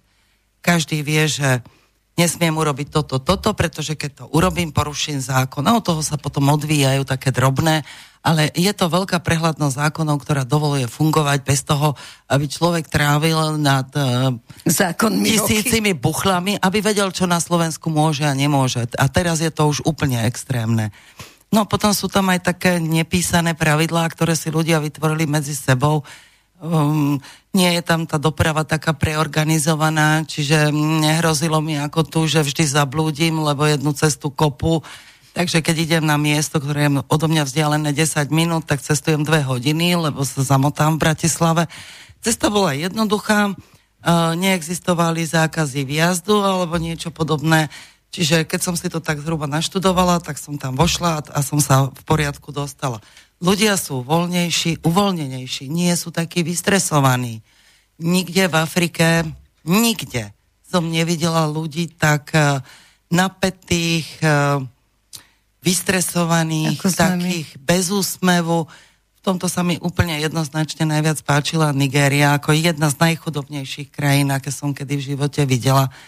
Tí ľudia stále tancovali na ulici, predavačka, keď predávala zeleninu, tancovala, spievala, a pritom mala taký ťažký život, lebo nevedela, či predá večer dosť, aby nasytila svoje deti. A napriek tomu po vzduchu bola hudba. Doslova. Takže to je prenádherné. Poďme ďalej na otázky. Ešte sa vrátime k tej Afrike, lebo sa chcem opýtať, že na lásku v Afrike, ale poďme, keď sme povedali, že poslucháčom dávame, tak dávajme poslucháčom prístor. Poslucháč Juraj nám poslal otázku. Pani Michalíková, v akom stave je spor medzi Egyptom a Etiópiou o výstavbu a prevádzku vodného diela na Modrom Níle v Etiópii? Hrozilo tam dokonca vojna. Áno. No, tá vojna tam skutočne hrozila. Ona už začala v čase, kedy som tam pôsobila. V poslednom období sa veľmi vyhrotila. Ono to nejde len o Egypt, ale teda ide aj o Sudán, tým, že Etiópia v podstate vystávala Dam 3, čiže novú vodnú elektráreň, tak tým zahatala prístup vody Egypťanom, ktorí žijú z poľnohospodárstva, a to isté aj Sudáncom a ďalším okolitým krajinám. Tento spor bol v takej polohe, že Etiópia nebola ochotná ustúpiť dlhé roky zo svojich pozícií, takže do toho vstúpili rôzne mierové rokovania, tých bolo nespočetne veľa. Posledná informácia, ktorú mám, je taká, že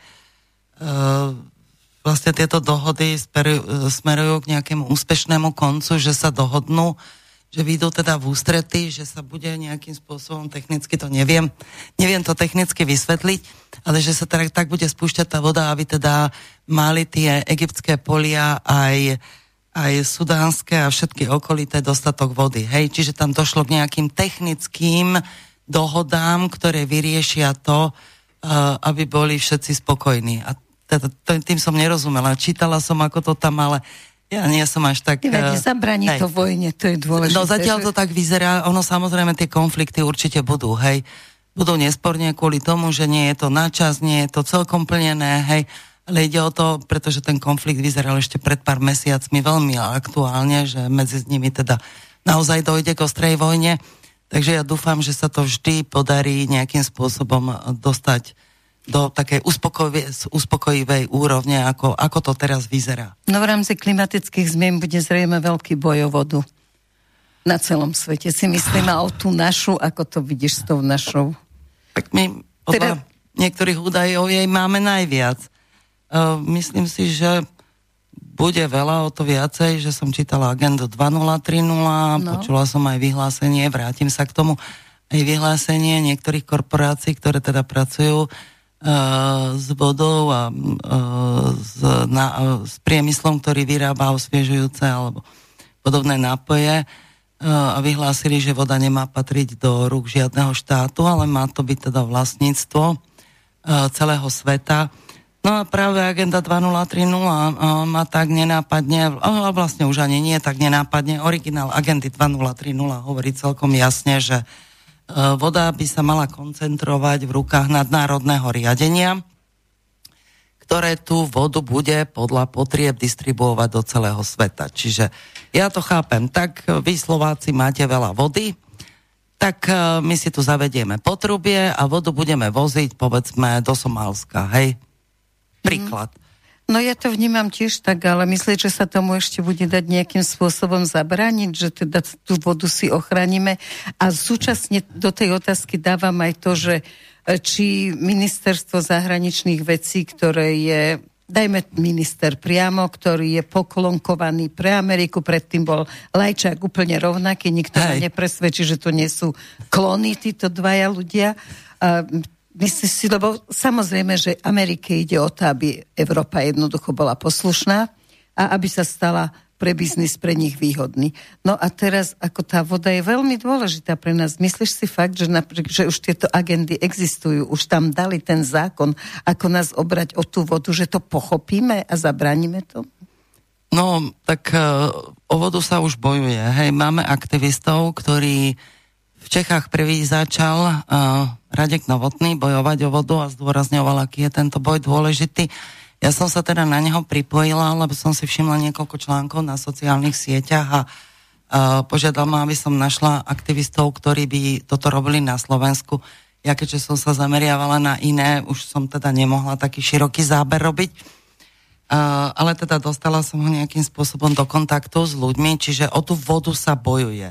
Bojuje sa intenzívne, máme tu aktivistov, ktorí sú si plne vedomí, že keď stratíme vodu, stratíme život, hej.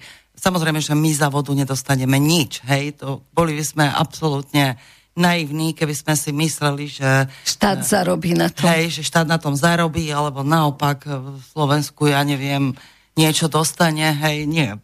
Zo Slovenska sa vyvezie a nikto sa nás nebude pýtať. Sledovala som teda, viem, že, a teda toto musím pochváliť Fica, pretože v čase, keď vládol Dzurinda, tak toto som si naštudovala vďaka Raďkovi Novotnému, lebo som mu robila podklady do agendy, takže som sa jeden čas tým zaoberala intenzívne a viem, že Dzurindová vláda v tom čase začala veľmi privatizovať postupne všetky vodné zdroje, a niektoré z nich aj ostali v rukách Veolie. Veolia je z môjho pohľadu, bola teda, predpokladám, že je to nastrčená spoločnosť, ktorá údajne je francúzska, ale že teda je to len súčasť nejakej z vyšších korporácií, ktoré tú vodu chcú získať. No a časť teda, myslím, že na východnom Slovensku a niektorých ďalších častiach Veolia vodu získala a tam sú asi 4 až 5 násobne vyššie ceny vody. Čo oni ľudia nevedia, hej, že platia napríklad na východe 4-5 násobok vody toho, čo my v Bratislave. Vlastne nástupom Roberta Fica, teda ja nie som jeho volička, aby som to pravdu povedala, a toto vysoko oceňujem, hej, že okamžite zastavil privatizáciu vody, takže môžeme teda ďakovať tomuto obdobiu, že sa to zastavilo a že ešte v niektorých častiach tá voda patrí nám. Samozrejme, s príchodom tejto vlády opäť sa bojuje o vodu. Všimla som si niektoré rokovania, samozrejme sú utajené, ale už sú tu rokovania o vode. Veľmi sa snažím ich odhaliť, ale v tomto prípade sú ako zrejme dosť utajené Ale to, že voda bude a že je záujme ju sprivatizovať, to je nesporné. No ale moja otázka bola, či sa nejako môže podariť zabraniť tomu, alebo už to vidíš tak, že už veľmi... Mám povedať pravdu? Za súčasných okolností, akých to je, s touto vládou a s týmto režimom, pokiaľ budú u nás si korporácie dosadzovať svoje figurky. Nikdy. Aj keby sa stal zázrak a dostali sa do vlády, povedzme teraz vo voľbách. Iný? Povedala by som to strany menšieho zla. Áno, pekne si to nazvala. No ja to volám len veľké zlo a menšie zlo. Hej. Ja neupieram, že v niektorých politických stranách sú naozaj úprimní a Slovensku oddaní ľudia, ale sú to jedinci. A bohužiaľ väčšiny tých strán sú dosadení korporáciami alebo zahraničím alebo podobne, čiže ty prevalcujú... Aj do koalície, aj do opozície, hej, a ty prevalcujú teda tých ľudí, ktorí majú úprimnú snahu niečo robiť.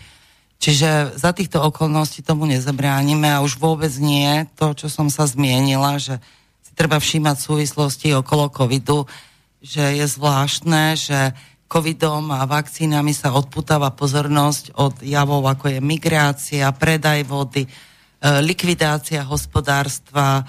Za týmito procesmi, za procesom údajnej pandémie prebiehajú ďalekosiahle,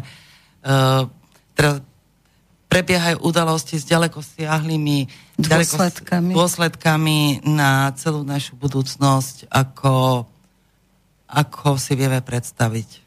No lenže ľudia sú vystrašení a riešia tu že rúško už nie, teda respirátor nie, hurá, môžeme mať rúška a zabudajú na to, že alebo nemajú čas sledovať to, čo sa deje za to oponou. Preto ti aj ďakujem, že si prišla, lebo toto sú také otvárače očí. Viete, to nie je len otázka času. Je viac ľudí, ktorí si ten čas nájdu.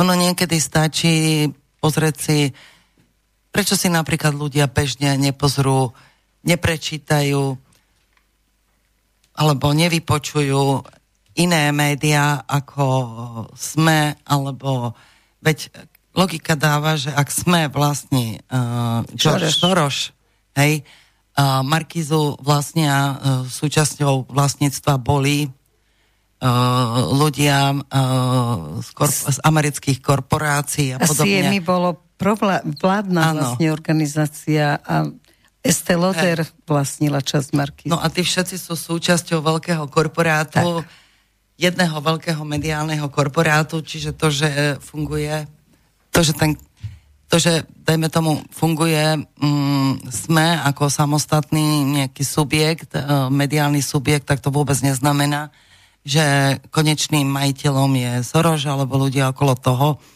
Soros je len kupujúci, hej, ktorý teda vedie celú tú agendu SME zase podľa záujmov niekoľkých riadiacich rodín, ktoré sú bohužiaľ z väčšiny, alebo teda tak si to myslíme, hej, z USA.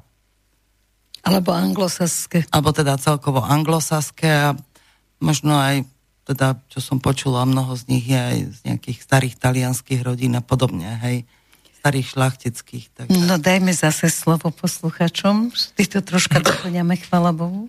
Vladimír nám napísal, čo si myslíte, kam povedie súčasná zelená politika, ktorej cieľom je postupne odstraňovať poľnohospodárstvo, priemysel a ostatné odvetvia hospodárstva? No, ja som si tieto agendy čítala v origináloch na stránke Európskej komisie a Európskeho parlamentu a takisto som ich čítala aj v samotnom origináli agendy 2030. To je jedna katastrofálna agenda, ktorá má zlikvidovať akýkoľvek ťažký priemysel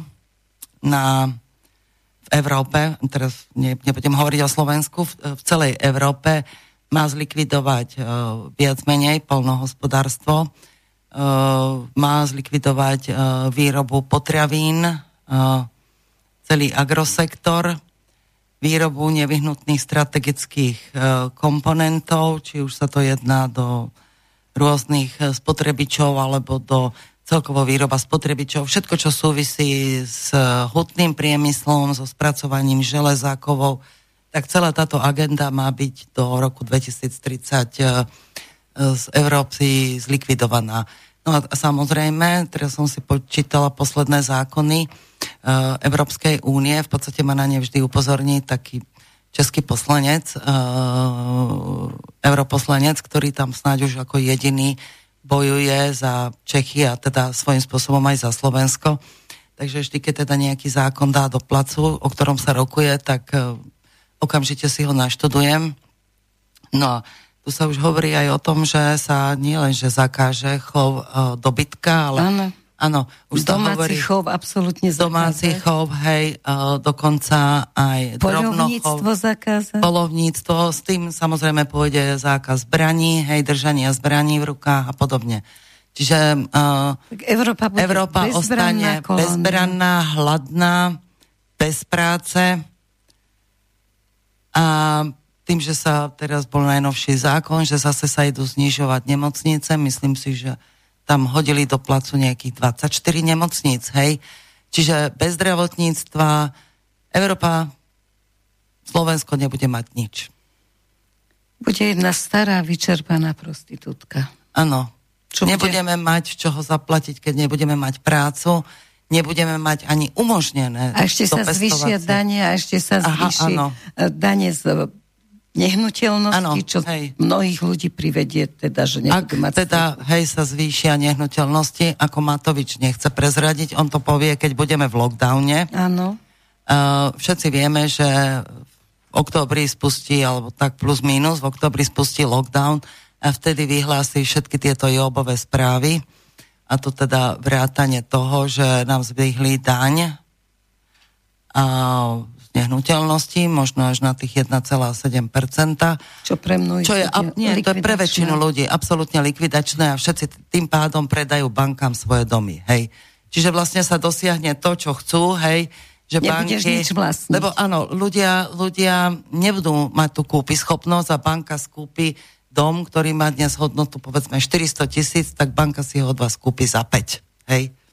A budeš rada, že dostaneš aspoň 5, aby si prežila ako nájomník. Takže toto je veľmi reálne. Veď napokon uvidíme, ak som konšpirátor, tak uvidíme, akú daň oznámi a akú DPH oznámi. Hej. Keď to je také smutné, že tá konšpirácia je vždy do roka pravdou. Áno, a niekedy bodaj je do 2 týždňov. Veď práve, bodaj by to radšej nevyšlo. Dajme poslednú otázku, dobre, od poslucháčov, aby sme sa ešte stihli porozprávať. Maria nám poslala zaujímavú otázku. Existuje podozrenie, že pán Kiska a jeho syn predávali do Afriky zbrane. Čo si o tom myslíte? No, ja som o tomto hovorila dosť dlho v Infovojne, aj som o tom písala. Tak možno to počúvali? Asi to počúvali.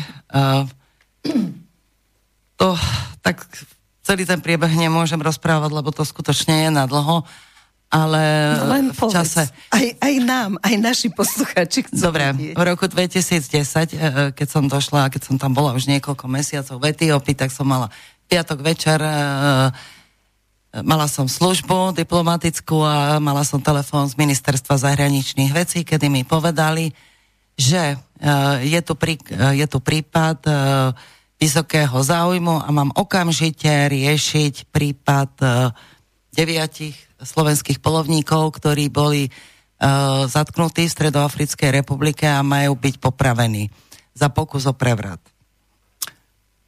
No, tak keďže viem, že s takýmito procesmi a obzvlášť stredoafrická krajina veľmi dlho neváha, hej, jeden deň rozhodne a druhý deň poprava, tak som samozrejme okamžite zbystrila pozornosť, telefonovala, sadla k počítaču, bolo to dosť neskoro, ale napriek tomu, hej, tak som začala písať notifikáciu, informovala som veľvyslanca, tak sme teda žeravili linky so Stredoafrickou republikou, ktorú sme my pokrývali z Etiópie ako krajinu pôsobnosti.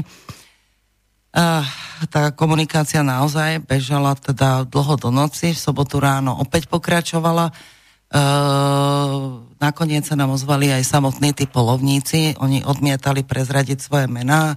Hovorila som s nimi ja, lebo ja som fyzicky bývala v jednej izbe na veľvyslanectve, čiže som stále dvíhala všetky telefóny.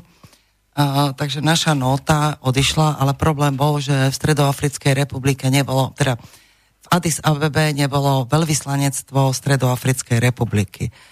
Takže po slovných prestrelkách a notách a faxoch a mailoch a celom víkende telefonátov mi zavolal môj generálny riaditeľ, že sa mám pripraviť na služobnú cestu do Stredoafrickej republiky, kde pôjdem osobne. Tak som si začala vybavovať, notifikovať súhlas, lebo tam bez víz nemôžem ísť, hej. Takže som sa snažila nájsť krajinu, ktorá mi dá náhradné víza a pocestujem do Stredoafrickej republiky. V pondelok už okolo obeda, podvečer som bola viac menej pripravená cestovať. Hovor. Hej, som bola pripravená cestovať, keď zrazu mi zavolali z ministerstva, že palovníci už sú na Slovensku. Tak to bolo veľmi neštandardné, čudné. No ale tak v podstate som bola rada, nikto nebol popravený, takže som sa tým viac nezaoberala. Celé tie roky, čo som bola v Etiópii, som nad týmto prípadom vôbec nerozmýšľala, ani som sa ním nezaoberala. Až teda po návrate, ja by som bola úplne na ten prípad zabudla, pretože som mala rôznych takých dramatických prípadov dosť, aby sa mi strátil medzi nimi. Ale oživil mi to sám vlastne samotný riaditeľ kancelárie ministra Andrej Droba, ktorý si ma k sebe zavolal a spovedal ma zľava doprava, čo si z toho pamätám, či viem mená niekoho, či sa mi nepodarilo zistiť niekoho mená, kto mi dával pokyny, ako to bolo, hej. To bolo vyslovene taký, bol síce veľmi milý, ale proste bol to výsluh, ešte aj to svetlo na mňa svietilo do očí, hej. Ja som si naozaj pripadala v tom čase ako na gestapáckom, hoci veľmi milom výsluchu, hej. No napokon ma z toho prepustil a zase som, ale toto už vo mne zarezanovalo, že o čo tam ide a niečo mi tam nehralo. A keď som na to krátko dostala, potom, čo som dostala teda mimoriadne ocenenia za pracovné výsledky, lebo som urobila niekoľko veľmi úspešných akcií na ministerstve a dostala som zároveň s nimi aj výpoveď, tak to už celkom v poriadku nebolo, hej. A ešte keď mi môj dobrý známy povedal, že si to želá vysoko postavená osoba na Slovensku, moju výpoveď, hej. Tak som začala pátrať, tá postava je veľmi intenzívne, dávala som do placu na sociálnych sieťach, pýtala som sa, sondovala som na ministerstve, však som udržiavala kontakt a vtedy sa mi tak začalo utrieďovať informácie, lebo som na sociálnych sieťach dostala kontakt na istého Dalibora Kohára, ktorý dlhé roky pracoval v Stredoafrickej republike. To tiež, kým som ho objavila, tak, lebo bol stále blokovaný, lebo on o tomto prípade písal, tak ho vždy vyhodili z Facebooku. Takže vlastne od neho som sa dozvedela, že tou osobou má byť Andrej Kiska. No, samozrejme, že mne toto nestačilo, ja som teda znova v Infovojnách vyzývala, hľadali sme ľudí, ktorí by mali k tomu informácie a oni aj začali chodiť. Ozval sa mi majiteľ zbrojného skladu, u ktorého si tie zbranie skladovali a potom už to išlo, potom sa mi podarilo natrafiť na priamo osobu, ktorá v tom čase robila poradcu, bol tam pôvodne za slovenskú zbrojárskú firmu a robil v tom čase poradcu prezidenta Bozizého, ktorý mal byť v prevrate odstránený. Čiže on bol priamo v tom čase a v mieste, keď sa to celé udialo, hej. Tak v tom čase mi dal celé svedectvo a porozprával mi, aj bol ochotný s niekoľkými svedkami zo Stredoafrickej republiky prísť. Vtedy sa však stala taká vec, že mu nedali slovenský pas, nepustili ho na Slovensko, jeho rodinu začala vydierať NAKA, veľmi tvrdo prenasledovať. On má veľké zdravotné problémy, má niečo okolo pankreasu, alebo neviem, čiže je vo veľmi vážnom zdravotnom stave, chcel sa ísť liečiť na Slovensko.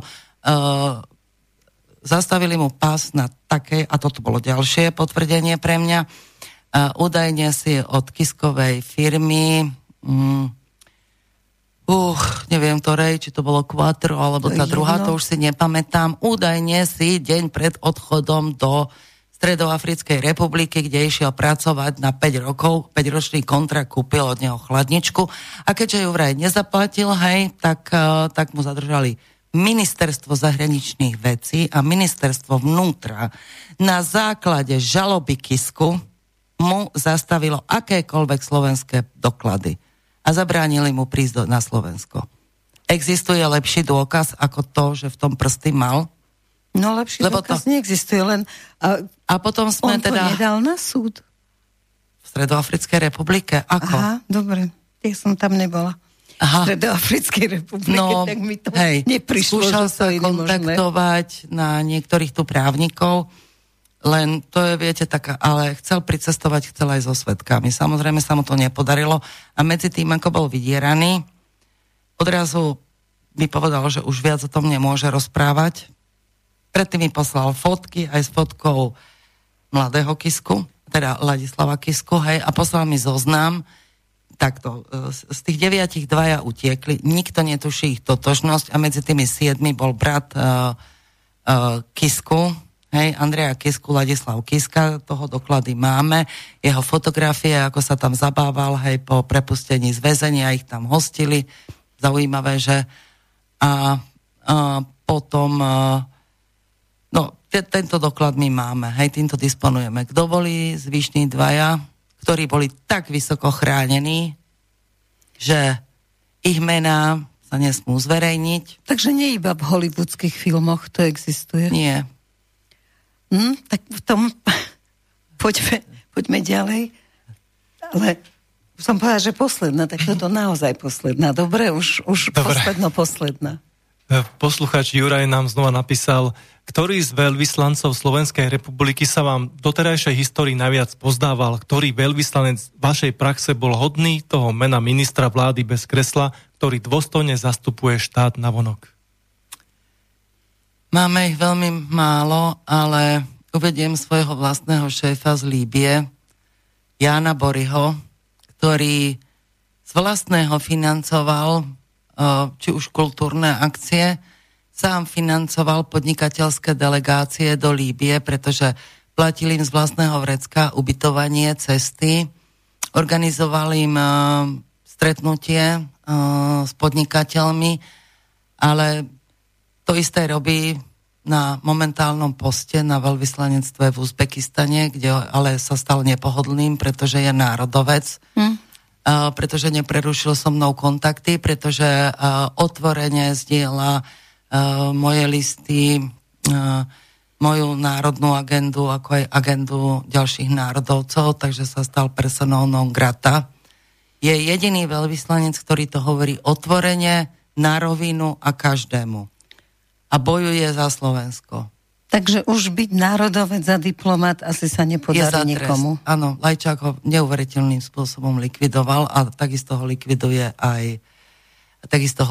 aj tento nový minister, takže celá tá americká klika. Takže v zahraničí z nás majú srandu, teda myslím v zahraničí americkom, ale bohužiaľ ten čas sa nám naozaj veľmi kráti. Ako ohodnotíš túto českú diplomáciu, teraz tú ťažko proti Rusku, proste úplne až hysterickú? Lebo my sa pridávame, vieš, to mi prekáža. Nech si robia, čo chcú, ale prečo sa my pridávame? Tak, ja si myslím, že to káže jeden pán. Pokyny idú z jedného riadiaceho centra, samozrejme, že vieme, z ktorého komu to vyhovuje. Hej, to je nesporné. Kto ide tvrdo proti našim záujmom, pretože pokiaľ my Slovensko, Česko a krajiny východnej Európy, ktoré máme intenzívnu spoluprácu, ekonomickú, ale aj politickú, hej, s Ruskou federáciou, pokiaľ my stratíme tieto zdroje, tak budeme absolútne bezbranní aj v otázke, dajme tomu ropnej, nie sebestačnosti, ale teda zásobovania ropou, plynom, čiže kúrením a podobne. A tu je eminentný záujem Američanov, aby dostali z východnej Európy, aj z celej Európy, Ruskú federáciu z trhov, aby teda tieto miesta zaujali oni so svojou bridlicovou ropou a podobne. Hej, čiže sú aj oveľa drahšou, hej, a taktiež samozrejme sú aj tým proti Nemecku, takže tu ide výlučne o záujmy a nátlak diktovaný z USA. Hej. Akým spôsobom to dosiahli?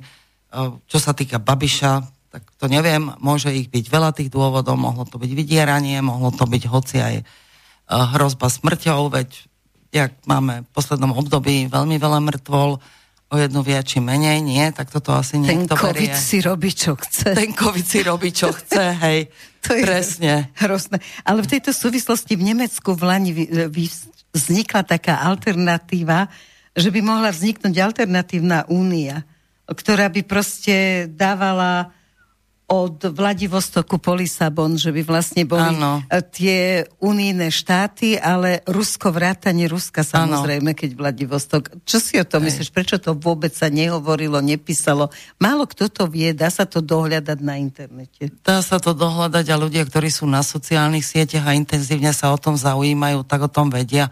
Tak ale samozrejme všetky tieto iniciatívy blokuje Facebook, ktorý patrí Zuckerbergovi, hej, jednej z najbohatších rodín. Nazvime to tak. Áno, nebudem dávať tomu prívlastky radšej. Áno, jednej z najbohatších rodín, ktorá teda diktuje mediálnu politiku a elektronickú politiku a tak ďalej, čiže samozrejme tieto správy nemôžu sa dostať na svet oficiálne ani v mainstreamových médiách. Takže nebude takáto únia. Ale no tak za čo budeme bojovať, to budeme mať. Ja hovorím, že ja zbrane neskladám a ja budem bojovať do posledného dychu, aj keď 80% ľudí sa nechá nejakým spôsobom diskvalifikovať z boja tomu, že uverilo celej tejto propagande a príjme vakcíny a neviem čo. Hej, ja stále ešte dúfam, že teda tých 10%, 10-15% života schopného národa sa spojí s tými 10-15% ďalších národov a niečo spolu dokážeme. Myslíš, že to je to číslo, že stačí nás tých 15-20%, že to je to číslo, ktoré môže preklopiť teda situáciu? Veríš to, že sa dá tá situácia ešte preklopiť treba z prospech národných štátov a nie v prospech... Vždy budem veriť. Do posledného dychu. Musím tomu veriť. Keby som tomu neverila, tak nemám prečo žiť. Tak to nemôžeš robiť, to je jasné. No, chcela som sa ťa opýtať aj, či si ťahala, ešte máme pár minút len, či si ťahala svoje deti napríklad do Afriky a či majú taký istý vzťah k Afrike ako ty? Tak mám jedno dieťa, hej, áno, ťahala som ho chudáka do Nigérie. Od malička tam so mnou bol, hej. Chodil tam do školy, prekonal som mnou malárie, ale na druhej strane zase si polepšil zdravotný stav, lebo mal blízko k astme, takže tým, že sme bývali v Lagose blízko mora, tak tá astma sa mu vyliečila, malária prišli. Takže na jednej strane má tiež poškodenú, teda nejakým spôsobom poznačenú pečeň doživotne, na druhej strane mu nehrozí už nikdy v živote astma alebo nejaké dýchacie ochorenie, alebo ten dlhodobý pobyt ho veľmi mu teda ako vybudoval aj tú imunitu, aj imunitný systém. Čiže matka urobí všetko pre dieťa, tak ešte, na túto otázku málo času, možno dáme o 5 minút dlhšie, hádam, nám odpustia. Ako to bude s migráciou? Ako to vidíš? Veľmi zle. Veľmi zle, lebo máme vládu, ktorá urobí všetko preto, aby ulahodila euroatlantickým silám nadriadeným. To je jedno. Takže podpíše akýkoľvek dokument. Napokon si zoberme, že samotný minister zahraničných vecí Korčok túto myšlienku podporuje rovnako, ako ju podporoval Lajčák, ktorý sám bol tvorcom zákonu globálneho paktu o migrácii. Všetká situácia, alebo aj to, že vymenovali môjho bývalého kolegu Janka Orlovského, už nie je pre mňa Janko Orlovský, už je Ján Orlovský, ho vymenovali do postu pre migráciu, však od dlhé roky bojoval za islamskú migráciu na Slovensku a pre islám. Áno, bol veľmi silný islamský aktivista. Takže on robil konferencie pre islámov o význame islámu v spoločnosti. Tak všetky tieto fakty, keď si tak zoberieme, aj to, že Slovensko sa nebránilo, to už nie sú kvóty, to je spravodlivý systém prerozdeľovania. Mm-hmm. Slovensko sa tomu nejako nebránilo, nás obhajoval v Bruseli vlastne len Orbán a Poliaci, takže my sme ostali aj s Čechmi mimo V4, takže myslím si, že to príde, hej. Určite to nepríde tak, že to bude viditeľné. V Nemecku napríklad viem, že tých migrantov vozia lietadlami. My už tu máme posuny, hej, veď nie raz sa stalo, že odchytávajú, stále počúvame správa, obzvlášť v lete, teraz už o tom prestali písať pre istotu, 10, 20, 39 ľudí z Afganistanu, zo Somálska a podobne chytili. Takže my už tu niekde tých ľudí máme. Kde? To nevieme, pretože i skutočné počty, ja som sa pozrela na migračný úrad, absolútne nezodpovedajú počtu tých ľudí, ktorí si tu o ten azyl požiadali. Ja som si totiž tie správy svojho času kopírovala a písala tie počty. Hej? A tie počty vysoko prevýšili počty žiadateľov o azyl. Že my tu môžeme mať rádovo možno aj 7, 8, 9 tisíc už utečencov z islamského sveta. Ďalšia vec je to, že samozrejme, keď sa jedného dňa rozhodnú, tak nám letecky alebo autobusmi dovezú z Nemecka tisíce, hej. Ale oni tu nechcú nás byť, možno toto je ešte naše šťastie, že... No, ale asi nové zákony európske hovoria, že treba im udeliť azyl a treba im sa postarať. Ale oni tu budú, keď ich sa dovezú 10 000 a vytvoria im komunity. A keď dostanú keď Európska únia prikáže, že my musíme dávať tiež tých 850 €, o tom sa celkom seriózne Európskej únii rokuje, že každý jeden migrant dostane 850 € na osobu, vrátane jeho 4 manželiek, hej, aj dospelých detí, tak my tých 850 € im platiť budeme musieť, aj na úkor toho, že naši dôchodcovia budú umierať od hladu, hej. A že sa teda vlastne na úkor dôchodkov budú sa znižovať, možno ich vôbec nedostanú, už dnes sa hovoria rôzne teórie o znižovaní dôchodkov a také všelijaké, takže ma neprekvapí, keď počas lockdownu takéto informácie vytiahnu oficiálne. Takže máme sa na čo tešiť. Takže existuje tvoja veta, ktorú som si niekde načítala, kde si povedala, že ďalšie roky budú už len bojom o prežitie, že to už nebude, že vrátime sa k tým časom, v ktorých sme žili. Určite nie. Budú bojom o prežitie, ja len dúfam, že ho prežije čo najviac ľudí. Takže keby som mala čas, mohli sme rozobrať očkovanie, ale momentálne si môžeme pustiť len pesničku obrovského vizionára. Túto pieseň, hádam, pred 30 rokmi napísal Karel Kryl. Stojí za to počúvať tie slova.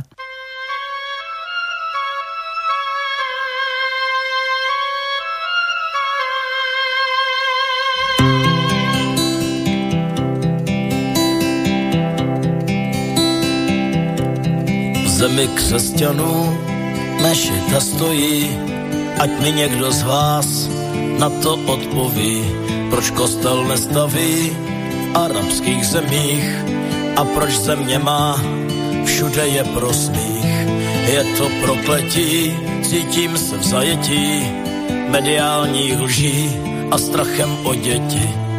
Nebudu ti lhát, i ty se budeš bát, až burce budou stát a modlitbu svou zvát. Cítit se budou v právu, ti v tom černým hávu, útočí jen v davu a svatou válku ctí. Pro Aláhovu slávu uříznou ti hlavu, mají jen o to snahu, zastavme šílenství.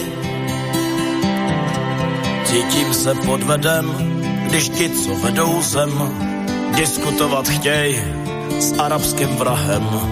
Xenofobní strach bije na poplach, řeknu jen pár vět, nechci multikulty svět.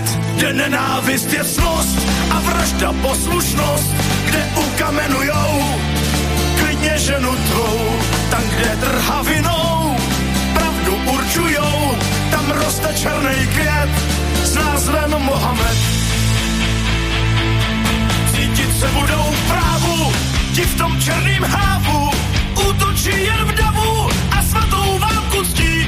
Pro Aláhovo slávu uříznou ti hlavu, mají jen o to snahu, zastavme šílenství. Cítit se budou v právu, ti v tom černým hávu, útočí jen v davu a svatou válku ctí. Pro Aláhovo slávu ti hlavu, mají jen o tu snahu, žijou pro vítězství, cítit se budou v právu, ti v tom černým hávu, útočí jen v davu, svatou válku stí, pro Aláhovo slávu, poříznou ti hlavu, mají jen o tu snahu, zastavme šílenství.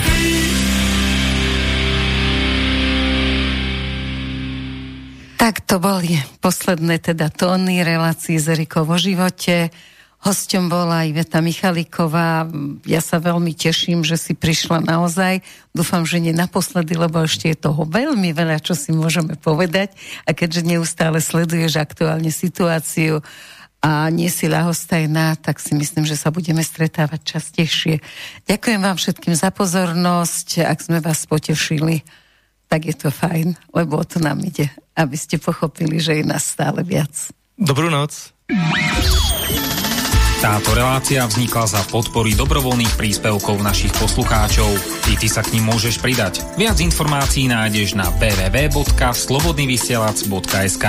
Ďakujeme.